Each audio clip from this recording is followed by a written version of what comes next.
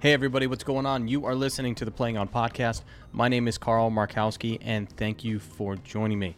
This episode is brought to you by H2KPaintball.com. If you want to go to the website, there is a few different things up there. Actually, just one thing, tank tool, but a few different options. You have the Pro Signature Series, which is my CM Signature Series.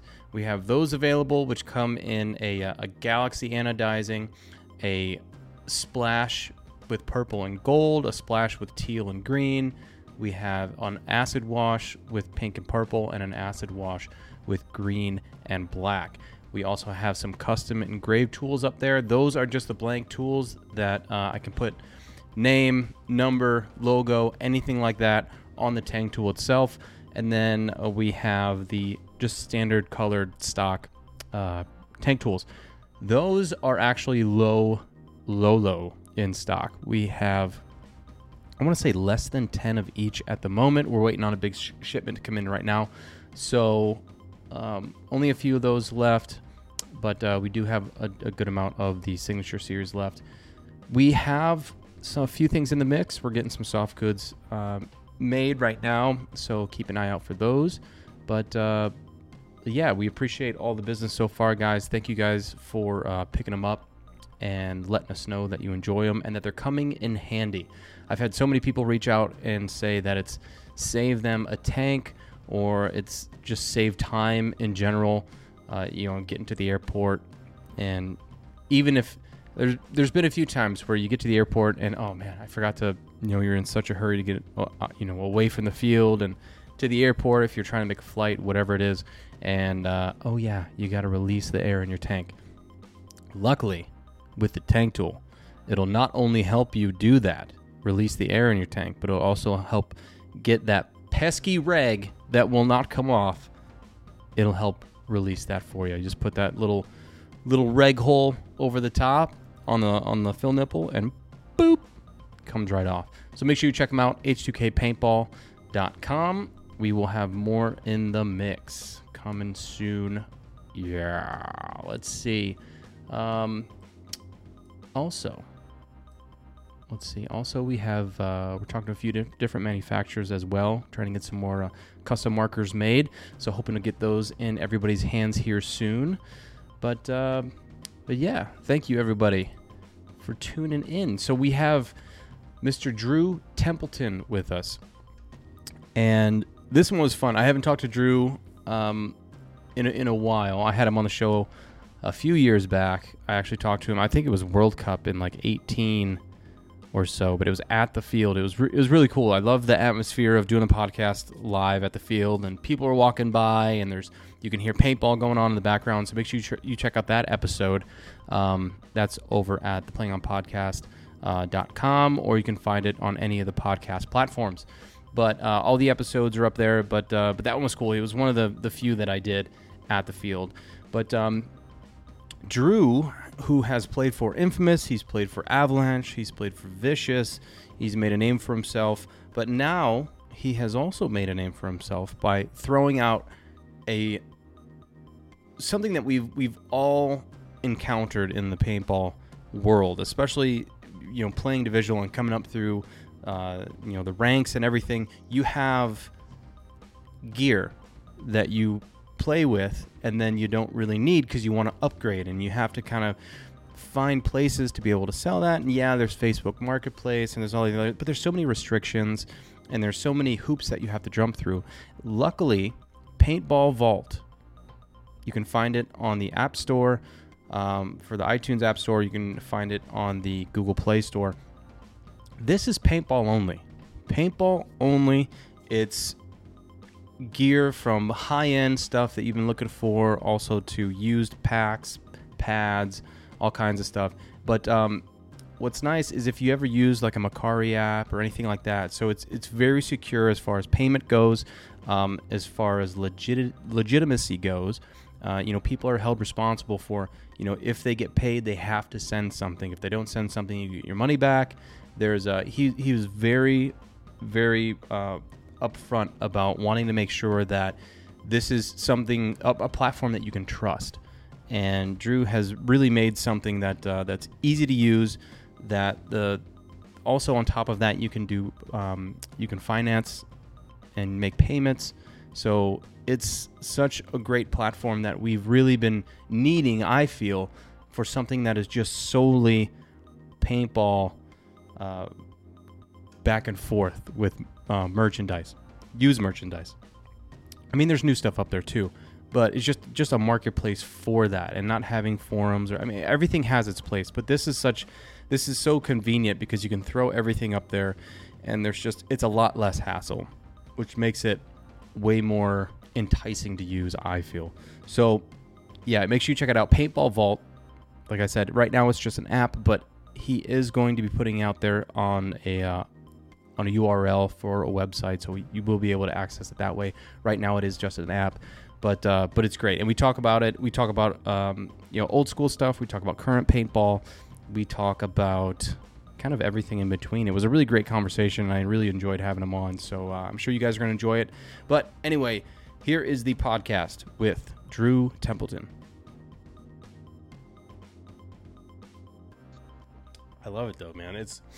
I've been debating more and more on moving somewhere a little bit more south, just because it seems, not because of global warming or anything like that. It just, like, the older you get, it seems like the longer the winter season lasts, and it's just gets more and more annoying, I think, the older I get.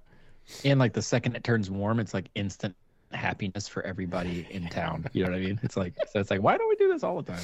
Everybody's like, I'm not depressed anymore. Right. This is what happiness feels like. Yeah. We just let, like, our daughter just go. It's like, yeah, go outside, go play until it's time for bed. It's like, and she loves it. So it's like all that, just one of many benefits, right?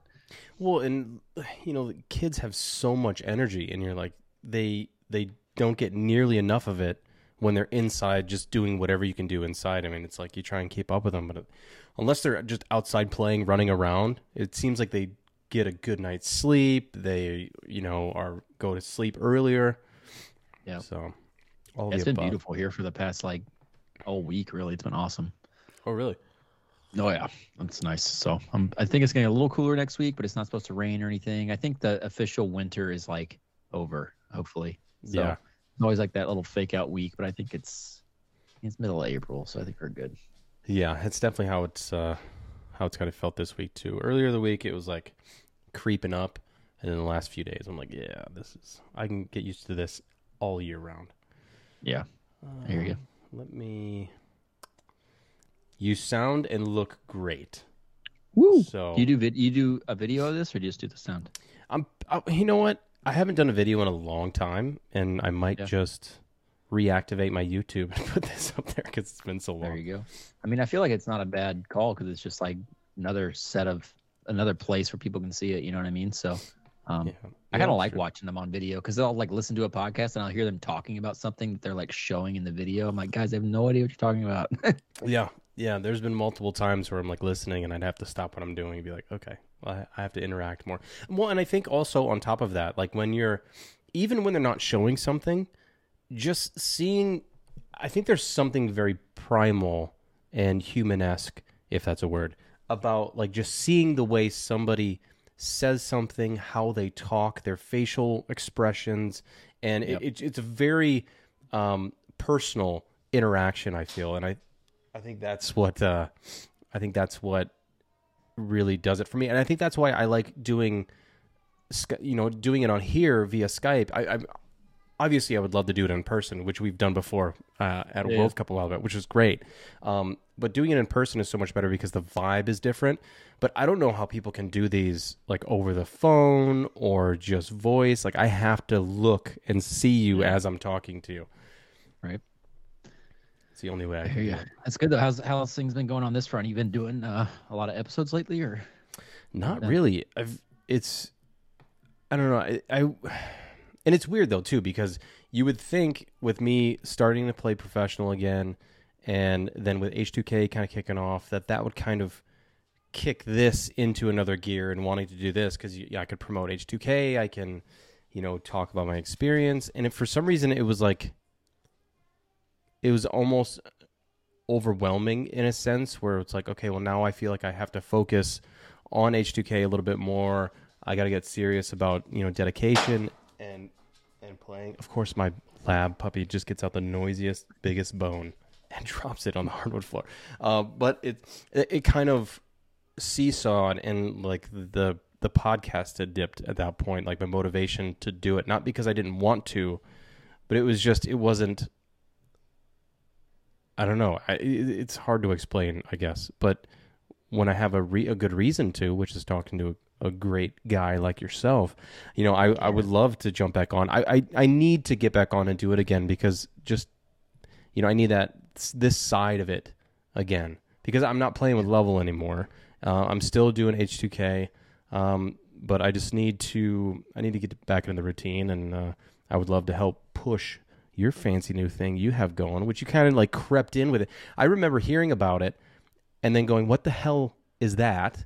And then as soon as I looked and I saw what it was, I'm like, where has this been? Right. Yeah. That's good to hear. Did you play the first event with level or no? You didn't play this year? So I was there, but I didn't play, but I played 2 points. I played one. I got shot in the back, and then I by my own guy. And then the second point was like a 12-second point at the end of the game of the last match of the tournament for us. Yeah. But because the reason that happened was because my son's birthday fell on the practice weekend, and then which was going to be Sunday. But Saturday, I was going to fly down to Florida to practice with the guys for at least a day on the field to get that going. And Detroit area decided to have an ice and snowstorm that day. So all the flights were like, nope, not happening. I got delayed actually a couple times as I was on my way to the airport.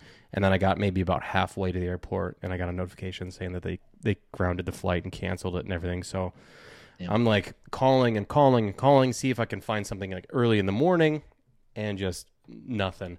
So what I ended up doing was going down to level and practicing with our semi-pro team and just practicing, getting some spins still on the field. But yeah, I mean, the guys who were at practice, and I can't make Thursday practices because I just can't take 2 days off of work for each event because I just don't have the time. I gotta take some time to spend with the family for vacation. But so 2 days is a no-go. So Thursdays is a no-go. So I only got 1 day on the field, and it wasn't even with the team. They looked at it as, not being prepared enough. So, it is what it is kind of a thing. So You're not going to play the rest of them with them though? No, I feel like I would be cheating them and then also cheating myself if I were to say that I could dedicate every single weekend that they need for me to be out there. And I don't want to dedicate that time and then possibly miss a day or a weekend and not know really whether or not I'm going to play and still go to the event, you know what I mean? And that's 4 days or, gone. And it's like, well, I could have just stayed at home or whatever with the family. But I don't want to do that to them and think that they're getting somebody that is going to dedicate as much time as needed, which I wish I could. But, it was just, so I'm just going to play semi-pro and just play a bunch of points, hopefully. And just, With the level team? No, with newbies. Oh, okay. Isn't that Team LJ's on? Or was on? Yeah. That's Quinn, Nadu. Oh, it's okay. I didn't know it's his team. Yep, cool. And there's a bunch of guys. I've heard only good things about him, and he's been bugging me nonstop. He's like, dude, just come play with us, because I didn't really know what I was gonna do, and then he convinced me that's a good idea to put a crow on my chest. Yeah, he's actually the one that like put him in. He's like, have you talked to Carl about doing a podcast? I was like, well, not in a while. But he was the one that actually mentioned it because I've been talking to him. He's been helping me a little bit with paintball vault stuff here and there. So, because I've talked to him before, like I knew him and we said hey and stuff, but I've never really, talked with him a lot. So he's a nice guy. Dude, he has so much going on. Like I don't know how he does it because he is, talking to you and saying that he's helping you out, and then, well, I mean, you guys are talking back and forth, but then he's like talking with the Dynasty guys. He does his own thing, and then he tells me like these 4 other projects he has going on. I'm like, where do you? And then he has his own business that he runs, 2 of them, I think, or whatever, and it's just like, and then he helps me out with H2K on top of that. So he's just... Yeah, he says his businesses are doing so well that he just like has time to do all these other things, and he just does them for free because he loves it, and he's just like, yeah, dude, it's cool. Crazy how well the male escort service business is, and he's doing good for himself. He only had a couple negative reviews, but I think they were fake, and it's good. Yeah, I put those on there, so it's okay. Dude, let's talk about Paintball Vault. Let's do it. Let's get into it. Are we recording? Yeah, dude, we've been recording since yesterday. It's crazy. We've been recording all of our conversations and text messages, so I love it. We're up to date. So where did the premise come from, and why now? Why not earlier? Why not later? What's the scoop? I mean, I think just inside my own head about it, right? I think so. I outside of paintball, I worked for a marketplace that does this pretty much the same thing, but just for a different industry, right? So I started working there in like 2014 or 15, I think. And at the time, I was like, man, I have such a passion for paintball. I want to build a paintball tech product, but I know what I don't know enough to know that I'm not like quite there from a business acumen standpoint or from a tech standpoint. There's just a lot of things I wanted to learn, right? So I kind of started there with this mindset of like, I want to figure all this stuff out so I can do it for something else, right? So a couple of years went by, and then I got kind of brainwashed into thinking that maybe paintball doesn't have the market size of something that would be like a business that you could go into, right? There's a business to be made of like making products, right? Like if you were, dope at, had all the connections with machining, and you knew all the, the engineering side of making products, you could make a gun or a loader, whatever you name it. Like there's plenty of money to be made there. But for what I was going after, I was like, maybe it's not really a viable option. So that was sort of my attitude for a few years. And then as time went by, I'm like, you know what, like paintball is the industry still like plenty big. Like there's plenty of, input into this industry, whether, you know what I mean? So there's plenty of people playing. It's not like it's not that it's the biggest, sport in the world or the biggest industry in the world. Nothing like that. It doesn't really matter. Right. So at the end of the day, it's kind of concluded. It's like, well, I love paintball to death, and I really understand a lot better this whole marketplace component, building a tech product and like making it a success. And I was like, I just want to translate this into paintball because I love paintball so much. I'm working, all the things, my entire playing stint or career, it's like I just did it for the passion of doing it, right? I never really chased anything that was like vain throughout my career, which like it's like I really like proved to myself that I did it because I loved it. You know what I mean? So the fact that I had this like, this possibility to go, create something, like no one's gonna be like, hey Drew, do you want to help me make this? It's like sometimes you have to just like take it by the horns and go do it because that's what you want your future to be. You know what I mean? So after all things said and done, right, it's like, I left that job during COVID, did other things and like consulted for other companies that were actually marketplaces. So got even more exposure to just different industries. After all that, I think that's when I'm like, man, I'm finally just going to do this for paintball. It's like, there's a necessity. One. So, I mean, I've been buy, sell, trading paintball stuff since forever, like literally since you had paintball gear. Since ever. So, and it's like, that's the beginning of even doing it on the internet, period. You know what I mean? It's like seeing the evolution of what it's become. And, I remember, being really heavily involved and having like, shipping stuff out all the time and flipping stuff or selling stuff for the team. I remember like we're on Avalanche. I'm like selling stuff for like Ed for our team, like all this stuff, right? So I've seen this progression of like, selling stuff online, and it's like it's a broken process. It really is. It's like sometimes it's really easy, and someone just hits you up out of the blue, is like, hey, do you want to sell that? And you're like, sure, and they just PayPal you right away. And then since you're an honest person, you just send it and you're done. It's like, okay, that was easy. But there's other times where a lot of the times where it's not easy. It's like you post something for sale and you don't get replies, or you get a bunch of questions that are kind of a waste, right? And Can it's you hold that for me? Hey, can you hold it for me for like a for like till tomorrow? Can you hang on? Yeah, to it that for kind me? of stuff. It's like, hey, I get paid in 2025. If you still have it, will you sell it to me? You're like, yeah, I mean, sure. If I, yeah, it's like, so, and it's like, I love the question, like, PM me your lowest price. Like, what if you went to the car dealership and you're like, what's the absolute cheapest you sell this thing for? You go to like any negotiation for anything ever, and you're like, what's the absolute lowest you'll sell this for? It's like, it's a negotiation. You like throw out a number and they say yes or no, and you go back and forth, back and forth. But anyway, so, I just, what else was hard is like, people do have these established like Facebook groups that have all the things that I'm like in hobby, like that I do for a hobby, right? If like outside of paintball, right? I haven't really seen a community like the paintball community where it's like they have all these big Facebook groups for individual product types. You know what I mean? You go to the Hormesis owners group, things huge, all these people flexing their collection of stuff. You've got the same thing and I belong to like all of them, right? Because at the time, it's like that's where you go if you want to talk to Angel dudes and Matrix dudes, and you want to sell Planet Eclipse gear and so on and so forth.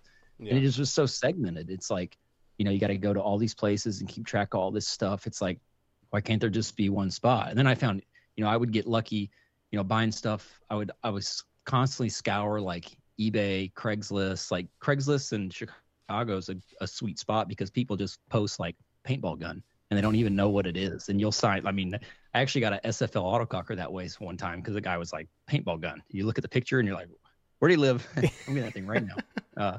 So you've got all this segmentation of like where to go to find stuff. And sometimes you find diamonds in the rough on a Craigslist or an eBay, but for the most part, like the avid tournament players aren't selling stuff on there really. They're selling stuff through the Facebook groups, and you've got that annoyance of dealing with that. So all signs just pointed to like, this just needs to be made easier and, bring back some of that, like to me, I thought the days of PB Nation being in its heyday were like a good thing for paintball. I think it had this sense of camaraderie with people that played, because like everyone's on there, they're talking about stuff, and that's not quite the exact vision I want to have for Paintball Vault, but it's it's pretty foundation. Close, yeah. So yeah. Well, and to add to that too, it's like, Paintball Vault to me is something that's like a no duh. It was always like, the more and more I think about it, I'm like, where has something like this been? Like, yes, we've had PB Nation where it was like there are forums and there's this, and I mean, my thing with PB Nation was always like, it seemed like a pain in the ass to post anything. And maybe it's just because I wasn't as tech savvy as I needed to be to post in there, but I feel like to the layman, it shouldn't have to be, and I think Paintball Vault does that, a great service to the ones who can't really be as savvy as needed in the tech world. But also, it's like having a dedicated platform for something like this, because there is so much used gear and there's such a huge resale market for paintball stuff, gear, whatever you need, that having to go to a third-party platform that is not just that just is bonkers to me, that was the way for so long. And it couldn't be like, well, why can't we just go to whatever to whatever, and it's just paintball gear? But I mean, like I said, PB Nation was kind of like that, but then it had like a million forums on top of that. And what you have built with PB Vault is such a relief, because there's no having to dig deep for anything. I mean, it's all going to be paintball stuff, and it makes it so much easier. Yeah, I mean, that's really, like, I mean, I think that's like one of the big tickets, right? You go on, you have this, even a PB Nation, you're like, for the time, it's still like, I still go there and look at stuff, but it's just not as, popular as it was, right? It's just not as many users on there, not as many posts, but you're really just putting up like a text thread, and you're like, hey, this is what I have, this is what I want. You got to host your own images and all that stuff that like makes it a little complicated. And then it's just this big, long conversation thread of still the same questions. It's like, hey, do you still have this? Or, hey, I know you said no trades, but would you trade it for my cat and like $100? And you're like, no, it's like, I don't know. So you still have that same like kind of inconvenience with dealing with it, where now it's like, and on top of that, you do find a buyer, and then it's like it's all one dimensional. They have to message you to get your information for payment, and then you're going back and forth on shipment, and then it's like, do I have your right address and all this stuff, right? So all that stuff just made that way more streamlined and simple. You know what I mean? You could essentially, not that this is what it's geared towards, but you could post your thing for sale, and then somebody just comes in at 2 a.m. and buys it with their credit card, and then you just ship it out the next day, and that's it. Yeah. Like that's impossible to do that with with the old way of transacting. You know what I mean? So I think it also, like, back to like why hadn't this been done before. One, I think there was already services doing it. So I think sometimes people, I feel like, look at a thing and they think that they're just competing with X. They're like, well, I don't want to compete with eBay or Amazon. It's like, no, you're not. You're competing with the paintball market share of not even Amazon, because you don't sell used on there, right? It's like you're competing with now the used market of eBay, which you go on the eBay and you look at all the used paintball stuff, there's a lot of stuff on there, you know what I mean? Mm-hmm. But when you are like that's why I was also passionate about doing this, is because like you've been part of the industry for so long and seen what it's like to be a player, and you meet all these people that you can see a light at the end of the tunnel of what it would be like to take some of that market share away from eBay, because they don't care about paintball, you know what I mean? They care that they sell paintball stuff, but you know what I mean? You go on there and the filters are like that. I don't know. It's like nothing, right? They have like a filter for the ramping type of the board, and like I'm like, that's actually kind of funny that you all have that versus other things, but you know what I mean? Like, where this is just going to be made just for paintball, so you have specific pages on every type of marker, right? You go search, like I was just doing this for fun earlier, search like Vicious in the app, and you've got anybody that has a Vicious item posted, but then you have like the Vicious 3.5 Geo, and then the Vicious CSL, and the Vicious Geo 2.0, that kind of stuff. While there might not be all of those markers for sale on Paintball Vault at one given time, you have easy access to like go look at that, then follow that product type. So if one's listed, you get notified. So all that stuff makes it easier. And yeah, you can kind of work your way around that on like an eBay. Like I have a saved search for Angel LCD. So anytime anybody searches a term or posts things that says Angel LCD in the title, I'll get an alert. So I mean, that's kind of the same, but it's still not, it's not the same, right? So yeah. And talking about Vicious too, there's a buddy of mine. He has 2 Vicious Ego 7s. Ooh, he has like a gold one. He has a gold one. Yeah, the milled out ones. He has a gold one, and I think he has like I think it's purple or something. I don't know. But it just made me think of it. And what also I was thinking about that too was he has a ton of like gear, a ton of old gear, and he had contacted me and he was like, "Hey man, I'll help me out. I'll give you a cut of it, but just help me out and I want to try and offload this stuff." And in my head, I'm like, I'll help you out. Well, let's post it. And this was a while back. And then just, because of, time and being busy and all this stuff kind of just slowly went by and we haven't gotten around to it. But there also, all these other platforms didn't make it as easy as PB Vault 2. So it's like, okay, well, now we got to post on Facebook. We got to post on here. We got to do this. And then now I can just go snap a couple photos, see what he wants to do as far as shipping goes, and then put it up. And now we have that dedicated area. And then even like if you want to go on Facebook or anything like that, isn't there regulations on like you can't show a trigger or you can't like do certain things or whatever? Like now, like none of that is even relevant. Right. And people at the time were like, "Oh man, you just really took advantage at the right time, right place of the Facebook Marketplace guidelines." It's like honestly, that's just a coincidence. You know what I mean? Right. They've been after that for a long time though, which is funny because now people will post. We have, I have it myself. My wife helps me with Paintball Vault. So it's like we see people post photos with the like squirrelied out trigger, and we're like, no, you don't have to do that. Like I understand that's your only photo, but can you please upload one that doesn't have any of that stuff obfuscated because you don't need to, right? So, but yeah, that is one kind of interesting challenge with just selling paintball stuff online in general, is that Meta and Google just have got like, policies in place for paintball guns. It just kind of got rolled into a gun, right? So you can't do a lot of the things like retargeted ads where like you go look at I don't know, you're searching for like a camera battery or something, and now all over the internet you're getting targeted for that same camera battery that you saw. Can't do that with paintball guns. That's why you see a lot of companies retargeting like their gear, like a pack and a goggle and their jersey and the brand, but it's not like I can go, if I go to any paint, unless they're not following the rules, you can't, they haven't, Google or Facebook hasn't found out yet. You can't do retargeting for the same thing, which is interesting. It's like a different sort of issue, but yeah, they seem to be pretty anti, I don't know. It seems like anti-gun and paintball just kind of falls into that, So. Yeah, which is kind of like silly to me because I feel like if they were actually, looking into it and seeing what it is, it's like it's not. It shouldn't be a blanket policy, but I mean, it obviously is. Right, and it's like it's funny, just like that.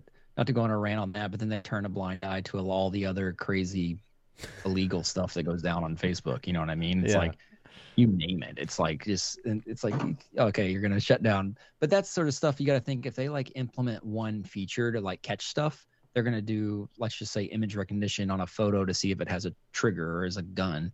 And it's going to be much easier for them to scale that process than to go like manually go through all of the groups and to like read the text. And, they can try to like gather sentiment about what these conversations are about, but it's not like it's just like, here's this one feature that just detects images and then they're like it's a gun or not a gun, right? So I guess I can give them a little leeway why some stuff flies under the radar, but it's also doesn't seem to make sense a lot of the times either, so yeah, if anything, it's just a pain in the ass. And I did a lot through my Instagram more than the meta side of it, but now it's it's going to, and I think what's nice too is that for with Paintball Vault, there's so much safety built into it too, because of there have been a lot of there have been a lot of instances where it's like, hey, I got this thing and you put it as working great, shoots awesome, buttery smooth, and I get it and it's literally in pieces and it looks like the bullet hasn't been cleaned in ever.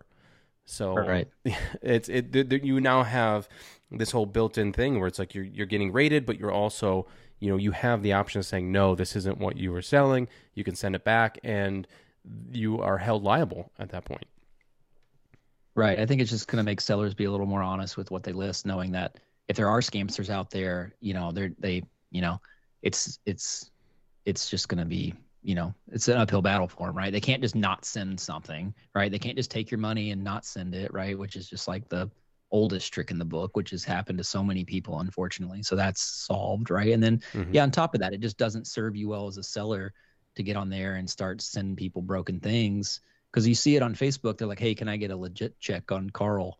And then it's like, oh, I did business with Carl. It's like, okay, maybe you did, maybe you didn't. I'll take that at face value. And then you have people doing that. But there's, you go on eBay and you see Trade My Gun has 250,000 feedback, you're going to be like, okay, I trust buying from those folks because they are established. You know what I mean? So, and obviously there's no rating. There's, a lot of sellers don't have ratings in the beginning, but everything starts at nothing. So, it's flowing in. And I've seen sellers that have had positive experiences. They start to list more things and they're selling them quickly. And that's what's exciting too, is people are selling stuff quickly, which is nice. And that's something that, obviously Paintball Vault can't really control. It's going to do its best to market your gear to sell it.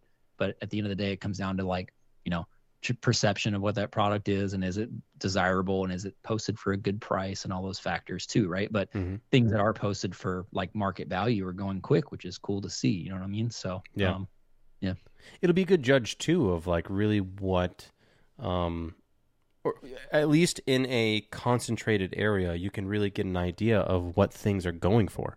Instead of seeing because you'll scroll through, at least for me, because I don't use really eBay or any other platform besides Instagram or sometimes Facebook or Meta, whatever you want to call it. But even then, you can see what things are listed for, but you can't really see like what they were sold for to really get an idea. So, and I'm assuming with Paintball Vault, you'll be going to be able to see what the listing is still, but it'll just have sold over top of it.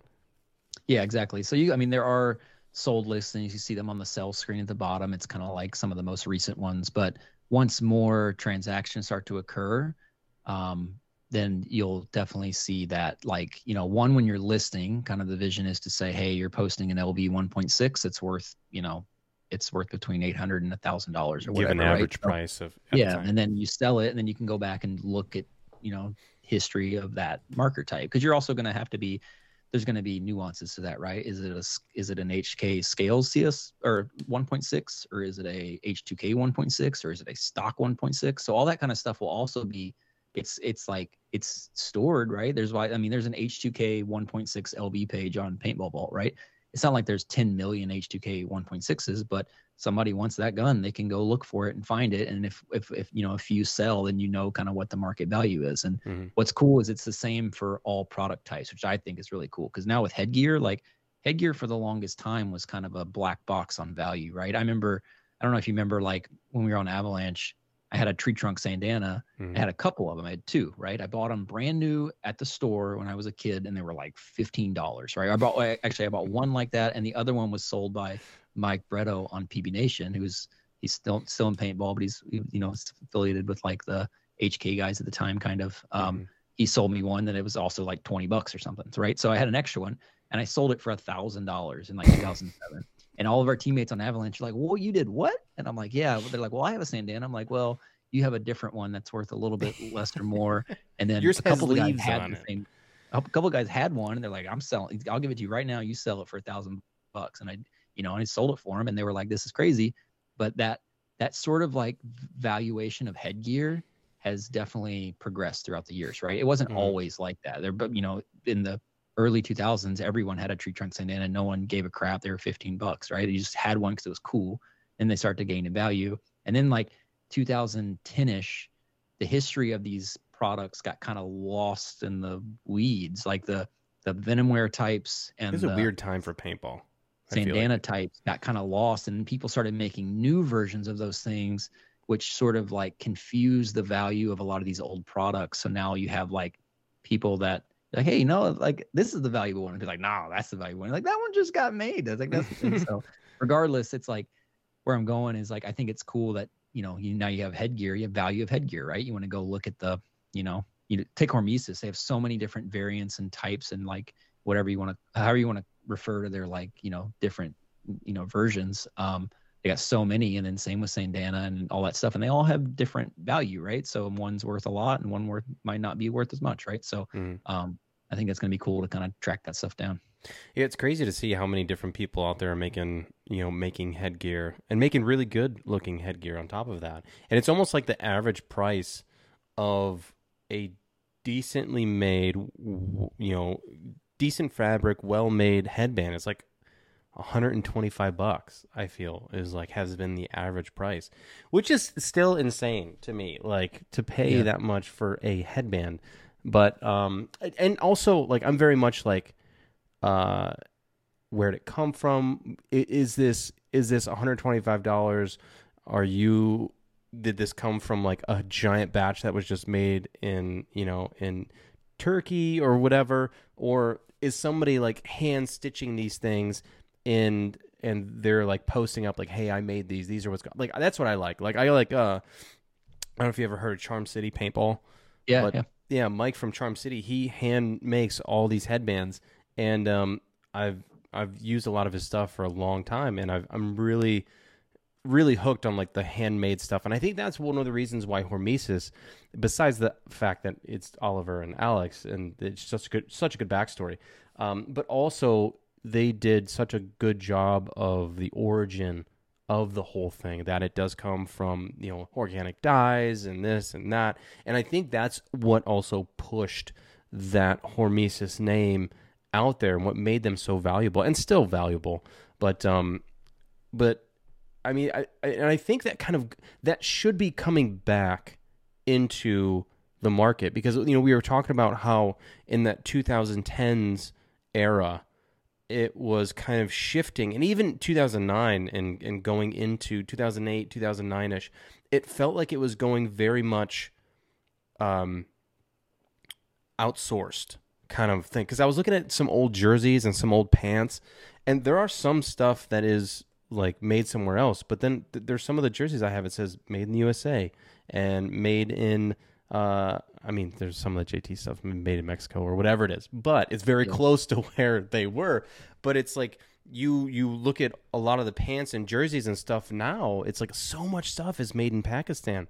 And nothing against Pakistan, but it's just there's a lot of stuff that I feel I don't want to shit on anybody, but also it just seems like a lot of the gear back then was made to last.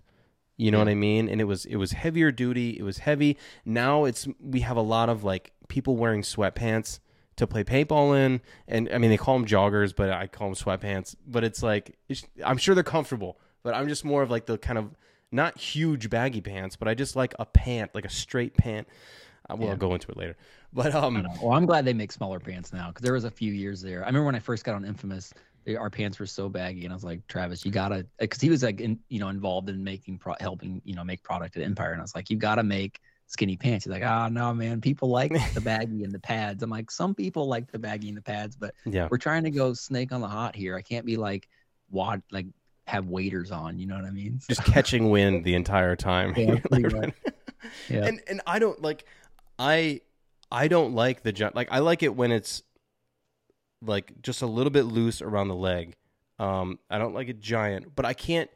For me, it's like if I'm putting something over my pads, and it's as I put my pads are already like tight as I'm going on, but if I put something else on over top of that's also tight, I just feel constricted. And I don't feel like I can move around. And maybe I haven't given him a chance. Maybe I'm just being completely biased. Who knows? But that's my opinion. But I might have to try him here soon. Anyway, but it's cool though. I mean, because you have these different generational kind of styles and that are kind of meshing right now, I feel, especially with Dynasty winning a bunch. And there's a lot of older guys that are still playing competitively, and you have this kind of back and forth of like older style play, newer style mentality, but it's such a weird mix at the moment. Yeah, and I think we're talking about just the headband front, and I agree with you on like where where things are made. I think it gives it a little more character and things like that. You kind of know the story of where these things come from.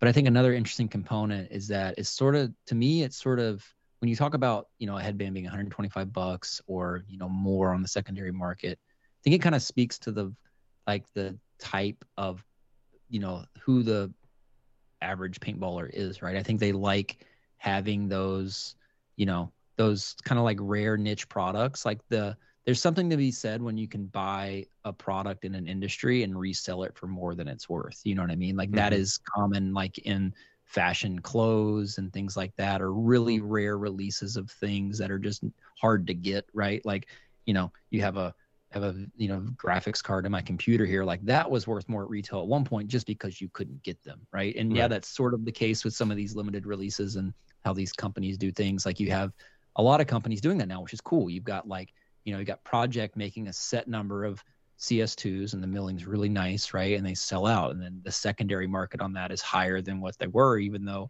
they were like at pretty much the most expensive paintball gun you could buy, right? Same with their Lux, and you've got that with Hormesis. But I think it's just cool that I think there's something about like our sport's very gear centric. Like to me, I started enjoying paintball way more when I got a good paintball gun. Like I went from having a mediocre gun to having like my first good gun was a free flow autococker. I bought it used, but I didn't know anything about autocockers, and it wasn't really like tuned right. So I was like, people seem to love these things, but this one isn't that sweet. So then I got an Angel, and that thing was brand new out of the box. And I went to the field for the first time. I'm like, dude, this is how it should be. Like, this is sweet. Like I didn't break any paint. It just worked. All I had to worry about was playing, and I didn't have to worry about my stuff. Right. So I think, that's just one example, but I think we're just very like gear centric in a way. And I think, that's one thing I'm excited about with Paintball Vault is to sort of accentuate that, right? Like there's gear. I have so many like old guns, but I'll sell it really to just buy a different one or, whatever it may be. Like that's really what it is. It's like, okay, I had that for a few years, and now I kind of always wanted an X, and it's for sale. Let's make a deal. So, but I do think there's like something to our like players in paintball that they like that sort of, rare, unique stuff. And I don't know if that's making sense, but I like that it's like kind of ingrained in our industry, So well, it's great now, having that having Paintball Vault to be able to put stuff on there, because I've had stuff that I've hung on to for whatever reason. I don't even know why I hung on to it, and I'm very much like, well, I kind of want somebody else to enjoy it. Like I've had my time with it, and it's had an emotional or well, yeah, like I have had an emotional attachment to it, and it's ran its course as far as that's concerned. And now, it's not like my kids are going to be like, oh yeah, I want an Alex Frazee jersey, or not that I'm getting rid of my Alex Frazee jersey, or just kind of this weird like stuff that I've hung on to. And now I can kind of just quickly just do that and let somebody else enjoy it now. I hear you there. I was having the exact same conversation with Todd the other day because he started posting a bunch of stuff on Paintball Vault, and I'm like texting him, and I'm seeing what he's posting. He's posting like some really cool rare stuff, and he was like, "Well, what do you think some of this stuff's worth?" So I kind of threw out some numbers of what I had seen, jerseys going for, and I told him like, so he actually we traded jerseys back in like 2007. So I had a Todd Martinez pinstripe jersey, right, Dynasty jersey, and I traded my Avalanche jersey. But lately, so I was like really big on collecting jerseys for a long time. But I'm since then I've moved like multiple times, and finally we moved into this house last year, and we plan on being here for a long time. But I have throughout every move I've had all these bins of jerseys, right? And you get to a point where like I'm not gonna like wear this when I play, right? Even though it's like you got some really cool rare stuff. It's more of just like, okay, this is like you have this collection, and you kind of feel good about it. You're like, this is cool shit to go look at. I'll go through my closet and see them, and I'm like, this is really cool. But to the same point you're making, it's like there's someone out there that would enjoy, that would like, one, they would wear this pinstripe jersey like to church. They like would love it, right? And they would like, it'd be like the coolest piece in their entire collection. And to me, I felt like I'm missing out. It's like, okay, I just have this thing, and while we traded jerseys, and I feel like there was a personal connection there.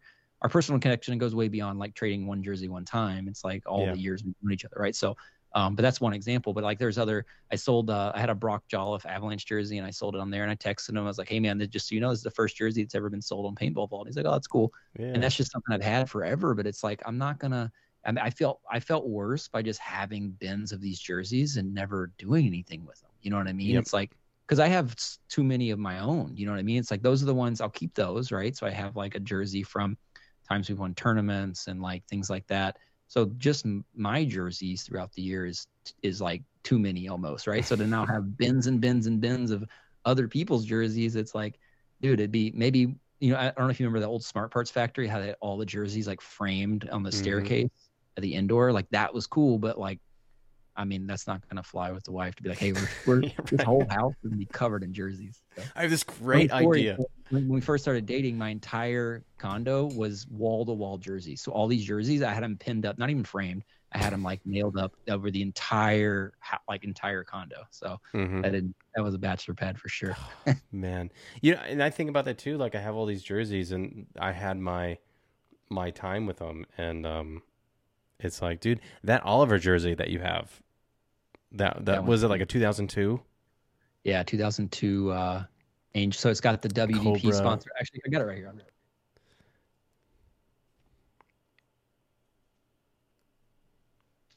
I got a lot of them. I see a barrel sticking up back there too. Closet. So let me see if I can do this.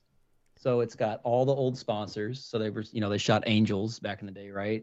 SC Village, and then so there got the Cobra. How badass is that Cobra logo, dude? I know, man. So sick.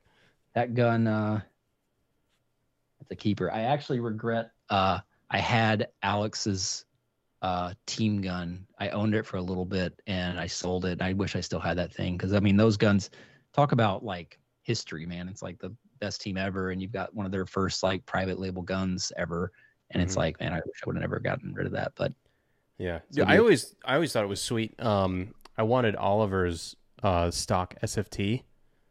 Yeah, I mean, they're the whole reason why I wanted a shocker was because of that, and because that was kind of around when I got into the sport was then, and then them switching over, and then they were shooting SFTs for a long time until they got their on their private logo. But I remember they got I don't know if it was Alex or it was Oliver, but they had a sticker on the side of it that said Alex or Oliver. Well, that was actually laser engraved because there Was was it? one posted very recently that was Alex's, and it's like totally beat, but it's like whatever. I mean, it's old and it is what it is, but it's actually laser engraved in the side. It says Alex. Oh, nice. Yeah, it's a black one. So, dude, it's so awesome. Like thinking about all that stuff and just kind of where we are now and people wanting this stuff. And even go back to jerseys. Like what is your favorite jersey to kind of have? man, don't get me wrong. Like, I think it'd be cool as shit to dress. Remember, like the JT pants that had the big knee pads that had the colored thighs that Dynasty wore in like 05. Oh yeah, right? I have a pair of those. So they had like Oliver wore like a red one, and Alex wore blue ones. And they had gray ones and yellow Remember ones. Nikki Cuba had the red front with the yellow back. Yeah, right. Yeah. So like all those. But to like show up to the field one day, I got a 05 SFD Dynasty Shocker. I got a Halo. Like put all this stuff on, wear Flex 7, put the JT pants on, and wear the Oliver jersey. But I just imagine getting bonus ball to shit all day long because you just look like such a nerd. But I'd be like, this is cool, man. But as far as like wearing them, I mean, I really just kind of, even the ones that are mine, I don't even really wear the older ones. I just wear like whatever the kind of the most recent jersey that I have is. I don't know why. I mean, there's times where I wear old ones for sure. Like there's times where I'll break out some old school stuff at a practice here and there.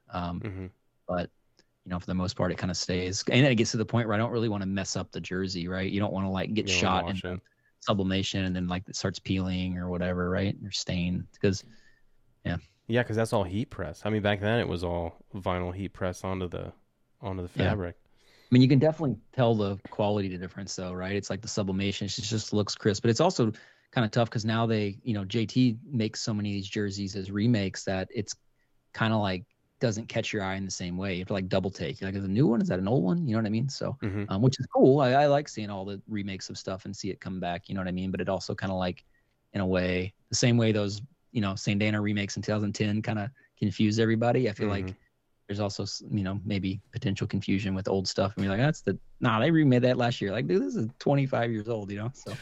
Dude, yeah. Well, that's I love those.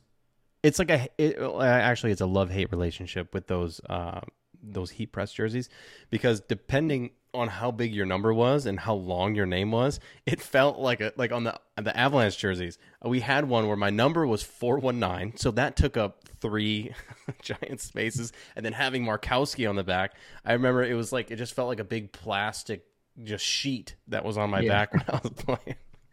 Yeah, the heat press, because I remember Ed had that at Warped and he would do it himself. And the heat press was I missed that though, because I think there's something really cool about, especially the front of a jersey when you're playing like in, let's say the field kind of turns to dirt and it's like a hot summer day. So everyone's front of their jersey is like brown essentially, but the heat press logos would be like crystal clear because they're not going to like attract the dirt. I always thought that was such a cool look to have like just the your team name or your sponsors or your name or like crystal clear and everything. It's just like dirty everywhere else. I always thought that was cool. I would love to see a team go back to that, like just go back to a couple old things, but it's just so much cheaper to do so many, all sublimation and everything now. But there is a jersey that I kind of wish I hung on to, and it was one of my own.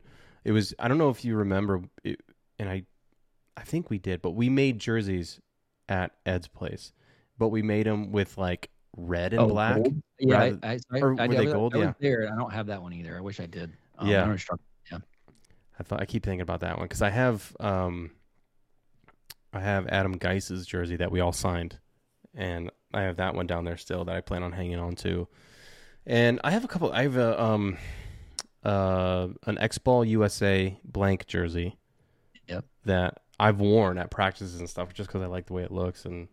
That was one that I'll always like pull off the hanger and everything. But I'm thinking about like, okay, well, I've kind of had my time with that one. We'll see what I can do with that. And I have I don't know if it's an 05 or an 06 excessive jersey of mine. I have an Intel Alex Frazee jersey from the Smart Parts tournament. Oh yeah, I have that jersey from him. Do you have is the excessive like the NorCal Bear one or the ones after that?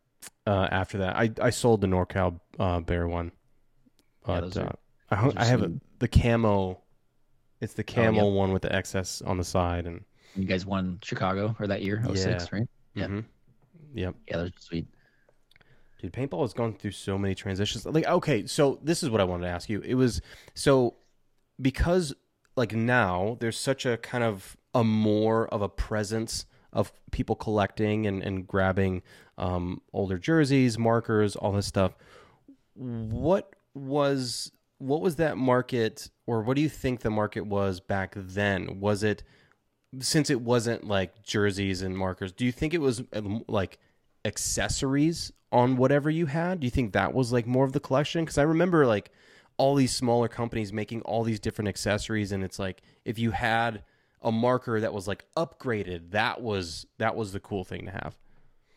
Yeah, I feel like in general, like back when all this old stuff was new, people didn't look at it like they thought it was going to be a valuable or collector's thing at any point, right? Like people just sort of discarded the same reason. Even, I even did this, right? Like you go through these phases where you feel like, the next year you'll have another gun. So what's this one really worth? And then time goes by, and you're like, man, I still wish I had that. And then Yeah. 15 years goes by or 20 years, and you're like, man, that gun was super sick, and I have no idea where it is, and I wish I still had it. So I just think people just didn't really pay the same attention on but nowadays I would be hard pressed if somebody bought a brand new Project G CS2 and didn't think that they just kept it in crisp condition, that it would be worth as much or more and be valuable in 10 years. You know what I mean? Like, so I think people's just perception of gears changed a little bit in that way.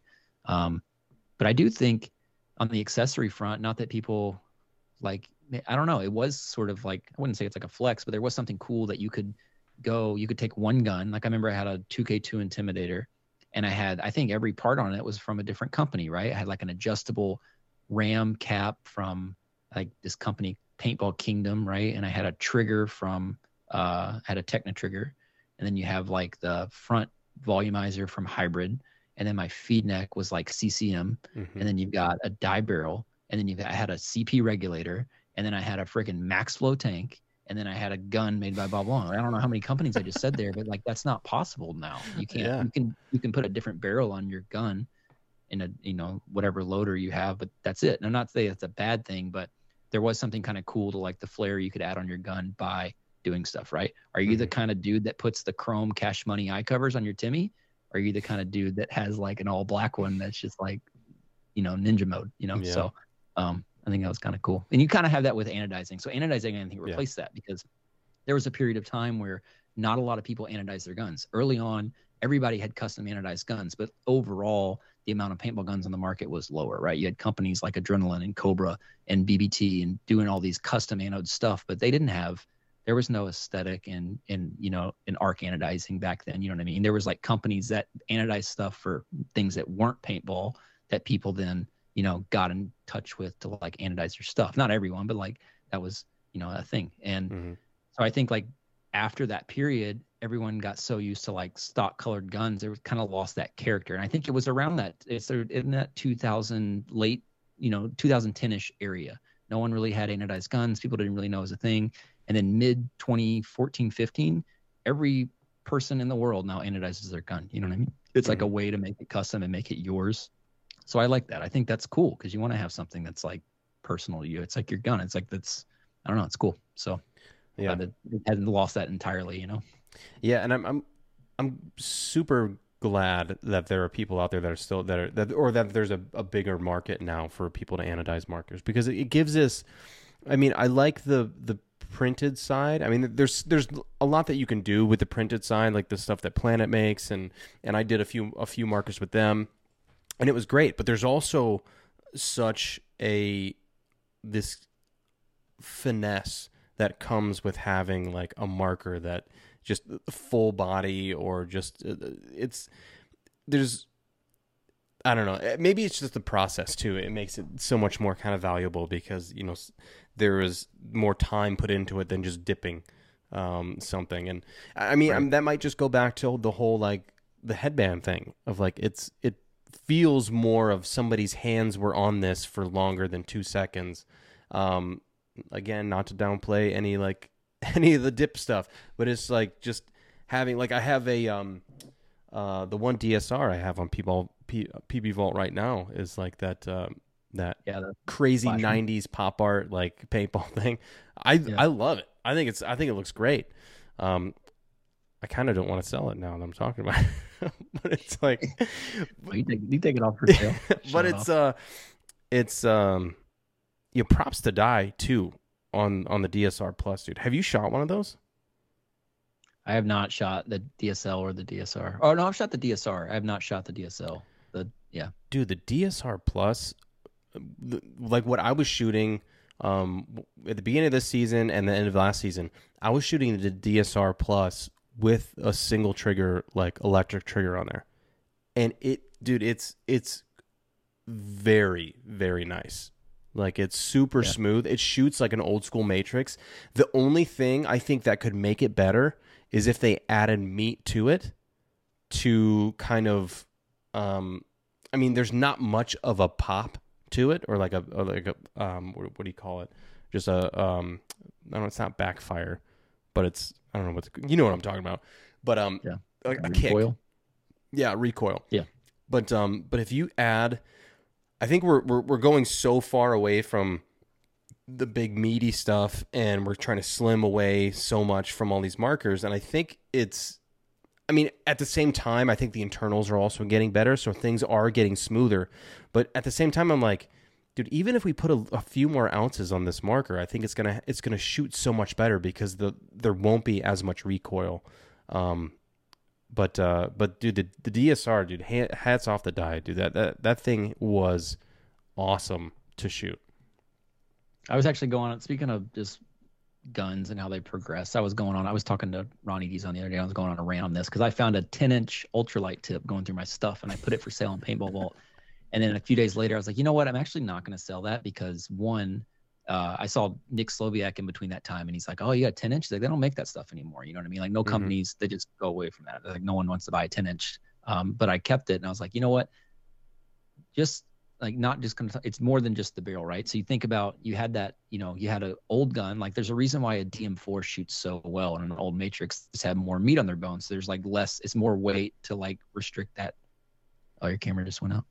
More weight to restrict that. There we go. Restrict the recoil, right? So, and you have more air volume, like, and so it's just a smoother shot signature, which comes at a cost of like less efficiency. So then you had this race to be like, well, that gun might shoot smooth, the Matrix might be sweet, but you've got guys on, at the time, Trauma that can only rack up with 8 pods, and they need to shoot like these Aftershock dudes. They need to shoot 22 or whatever, right? So you have this like, now you have this like shift, and like, okay, let's all shoot Intimidators because these things are super fast, and Halos just came out, and the Wasp board is dope, and this gun rips like 20 bips, and it's awesome. So you had this like total, shift, and they were efficient, right? And then I think everyone got so stuck on this efficiency train that there were certain products that I'm not really sure why they still aren't popular. Like, I shot a 45-45 for a long time, and now they just don't make them anymore. You know what I mean? I think they do make smaller tanks, but in general, everyone gets a 90 or a 672 now, or instead of whatever, like, Crazy, the common sizes are. But you don't, especially in X-Ball, you don't need that big of a tank. You don't need that much air because you're not going to shoot that much, right? And same with like, so the fact that our current game doesn't make you shoot as much paint, the whole reason why some of these products like became popular and adopted was because they solved the problems of like inefficiency, things like that. Those aren't problems anymore though, right? So why don't we all, like, why don't people want to use a lighter tank that's as small as possible to get the amount of shots that they need? And then a barrel too. Like, you're watching, I actually have it right here. So I brought it, I put it on this gun because I thought it would look hilarious. So you've got people playing, right? And how many times you see someone playing, and then to switch their hands, they're like dipping down their gun and then coming up the other super way. hot. Yeah. They're doing that because the barrel's long. So you had this phase in barrels where 16-inch was sweet. So you had like, I got a 16-inch barrel, because you had people like using it in a way back then because they thought they could like manipulate the airball bunkers, because you could kind of stick it in there and like, manipulate the bunker your way. People, that's not a thing anymore, right? So like, why? And I think people debunked the fact that a longer barrel doesn't mean more accurate. So it's like, you're not gonna, right? I think everyone went through that phase when they first started playing. I'll just get a 900-inch barrel and I'll never miss. So if you don't need the length for accuracy, and you're changing the way you switch hands behind a bunker, or you're doing things behind a bunker because you're uncomfortable with how long your setup is, then isn't that a problem? Like, why not have a super short barrel? And like not let things get in your way that don't even need to be a problem in the first place. Like, what if you had but there is something with the stock length of a gun, right? You can't not have a tank and just have this and run around like this because it's very uncomfortable, right? But the stock length is one thing, because there is something to like having that whole like, hold it and it goes in your elbow kind of thing. Like there's something to that. But the front of the gun, it's like, why does that matter? So if you had, and the loaders hold more paint than a pod. So for a front guy, there is that value on the first gunfight. You have 240 rounds and you don't have to reload until a little bit later. Yeah. But if you're loading throughout the whole game. So like, what's the real downside risk in loading a full loader when you're almost empty? Because you think about, you're running around unless you load. So here's your options. The pods hold, let's say 60% of what the loader holds. So you're like loading the loader. And if it's empty, now you have a loader that's 2/3 full or whatever, right? So to load it completely full, and we've all done this, you take out the second pod, and either you're right on the money and you get lucky that 2 fills up the whole thing because you were like a quarter full, or you're wasting half a pod. So you're running around with only 6 pods in the first place, and you just wasted half of a pod because you wanted a full loader for your move. Where like if you started with a loader that was only the size of the pod, you're just like being way more efficient of the size of your setup. So I know I'm like going on a crazy rant here on like gear setup. I like it. There's a reason why all this stuff became popular in the first place and why it's adopted to the way it is. Like there's a reason why everyone's shooting a 14-inch barrel and not a 12 or a 16. You know what I mean? Like there's really no rhyme or reason to be like, why isn't it 12? Why isn't 12 mass adopted? It's like, well, 14 was like just genuinely considered to be cooler and better, and pros shot them and all that stuff. So everyone just adopted 14. You know what I mean? So I just feel like, especially imagine this day. So Valken came out with that electronic gun, which I've been waiting for that whole kind of technology to progress. Because you were the first one who told me. You were the first one who actually were talking to me about some kind of battery operated marker. I just think it'd be a great idea, right? And I get why I'm not a engineer to the point where I could, even come close to doing that some stuff, but it sounds like it makes sense, right? It's like you have airsoft guns, and a paintball is larger than an airsoft, so it's more mass to propel, and you're going to have issues with trying to figure that out. But it doesn't seem like it would be impossible, right? So if you had that, now this thing becomes, different. It becomes a stock because it's not necessarily needed anymore. You don't need compressed air. You just need the stock for the thing. So imagine a day where you had electronic gun, which is cool because now you can just play in your backyard whenever you want. You don't need a compressor. It's like, it'd be just more convenient to play paintball anywhere for people, right? Because that's a lot of, I don't know, when I grew up, it's like you had to go to the store to get your tank filled. It's still like that. You go to the store to get your tank filled. You have your tank for the week and you whatever. So, but you have a stock, battery operated, tiny little barrel, tiny little loader. I mean, like, I told Ronnie, I was like, that's the kid, you play Call of Duty, that's the kid that like slide cancels around the corner and just like stuffs you. And you're like, where did that come from? You know what I mean? So, I just feel like there hasn't been a lot of progression in people rethinking their equipment in a long time. And they're like inheriting things that are just grandfathered in from, from issues that were not a thing anymore, So. Yeah. And I also, there's a couple different topics I want to go on there, but first on the barrel length itself, like I think that's the whole reason why inserts are getting longer, and I think it's going to get to a point where inserts. I mean, because what the newest one is, that's like what, and like an 8-inch insert, right, or something like that, or right, maybe longer. So I mean, just adding a smaller tip onto that, I think is probably the way to go. I mean, because we're not really guiding the ball anymore at that point. Yeah, I mean, as far as I understand it, the ball touches the control bore and that's it. It doesn't touch the tip. You know what I mean? It's more there for like sound and, things of that nature. I'm sure plenty of people can sound off of exactly what it does and doesn't do, but the fact that, so I do think maybe there's value in the longer control bores, but once it's past the control bore, I'm pretty sure everything else past that point is like sound. I think it has to be, because I mean, you're solid through that entire control bore, and then the more porting that you have, the more dissipation of the air, the further the tip is, or the longer the tip is. because I mean, there's less ports the smaller it is. So it's going to be more clacky. So it might be just an audible thing to where it's like it just won't be pleasing because it might be so clacky. But I mean, who knows? I mean, put more porting on a shorter tip. Who knows? I mean, this thing still shoots fine. I mean, I don't know. It looks great. It does look really cool. And I put it on a tiny gun too, so it's like dark axe. So it's like the smallest gun I have with the smallest barrel. That's got to be the coolest axe though that I've seen. I love it. So that was I think it was the first dark axe made at the time. Like Walter was working with Ed, and I always thought it was so cool. Like growing up and seeing Avalanche guys get the first of a dark gun. So you had like Danny and Jason Barrett getting the Dark DM4 in like 2004. There's only like, I want to say there's only 4 of those. One's like unanodized, one blew up, and one's like still floating around. There's like hardly any, right? Mm-hmm. And you got the Dark Timmy that they came out with.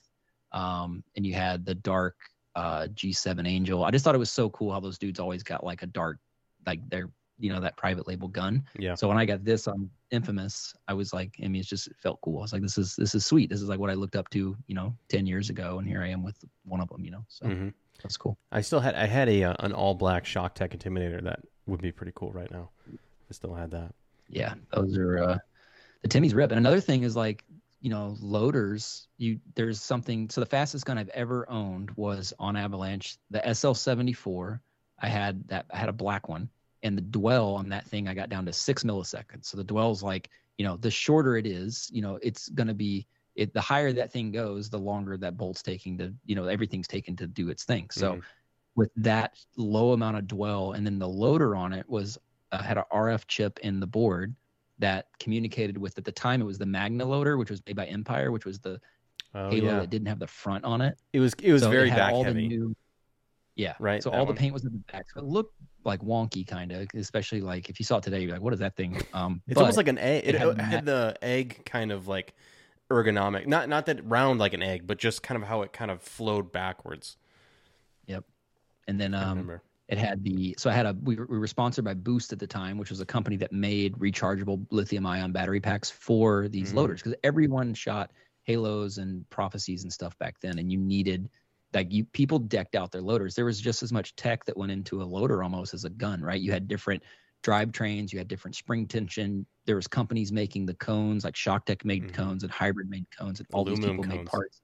And then the speed feeds came out, and it just like goes. But back to my point, like that gun with the RF chip and that loader, I mean, that thing, you would shoot it and it would just be a constant sound. You couldn't hear gaps in between the balls. It'd be like bop, bop, bop, and then your loader would be empty. You're like, what is this thing, dude? So insane. And I just think that's cool. Like, I don't think that should be like, I feel like there's a little bit of something missing in paintball by not having these things full potential unleashed. You know what I mean? It's like, I'm not saying go out there and let somebody get ripped 30 bips, but it's like, I do think there's a future with this with mech though, because these mech guns are getting really fast, and they solve a lot of the cheater problems that electric might have. And you could build I would love to see a double trigger mech gun where the double trigger is really tuned to be shot fast, because everyone now is just like trying to fit their 2 fingers into a single trigger because that's the rule. But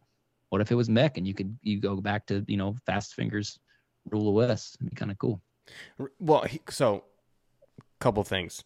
So the loader, I was actually a very big fan of the level loader from GI.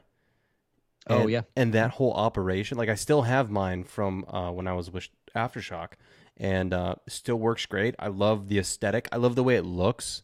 It kind of has like a Spire-esque kind of like shape to it, but I think it's got a great look to it, and I think the mechanism is different, and it worked great. I love it.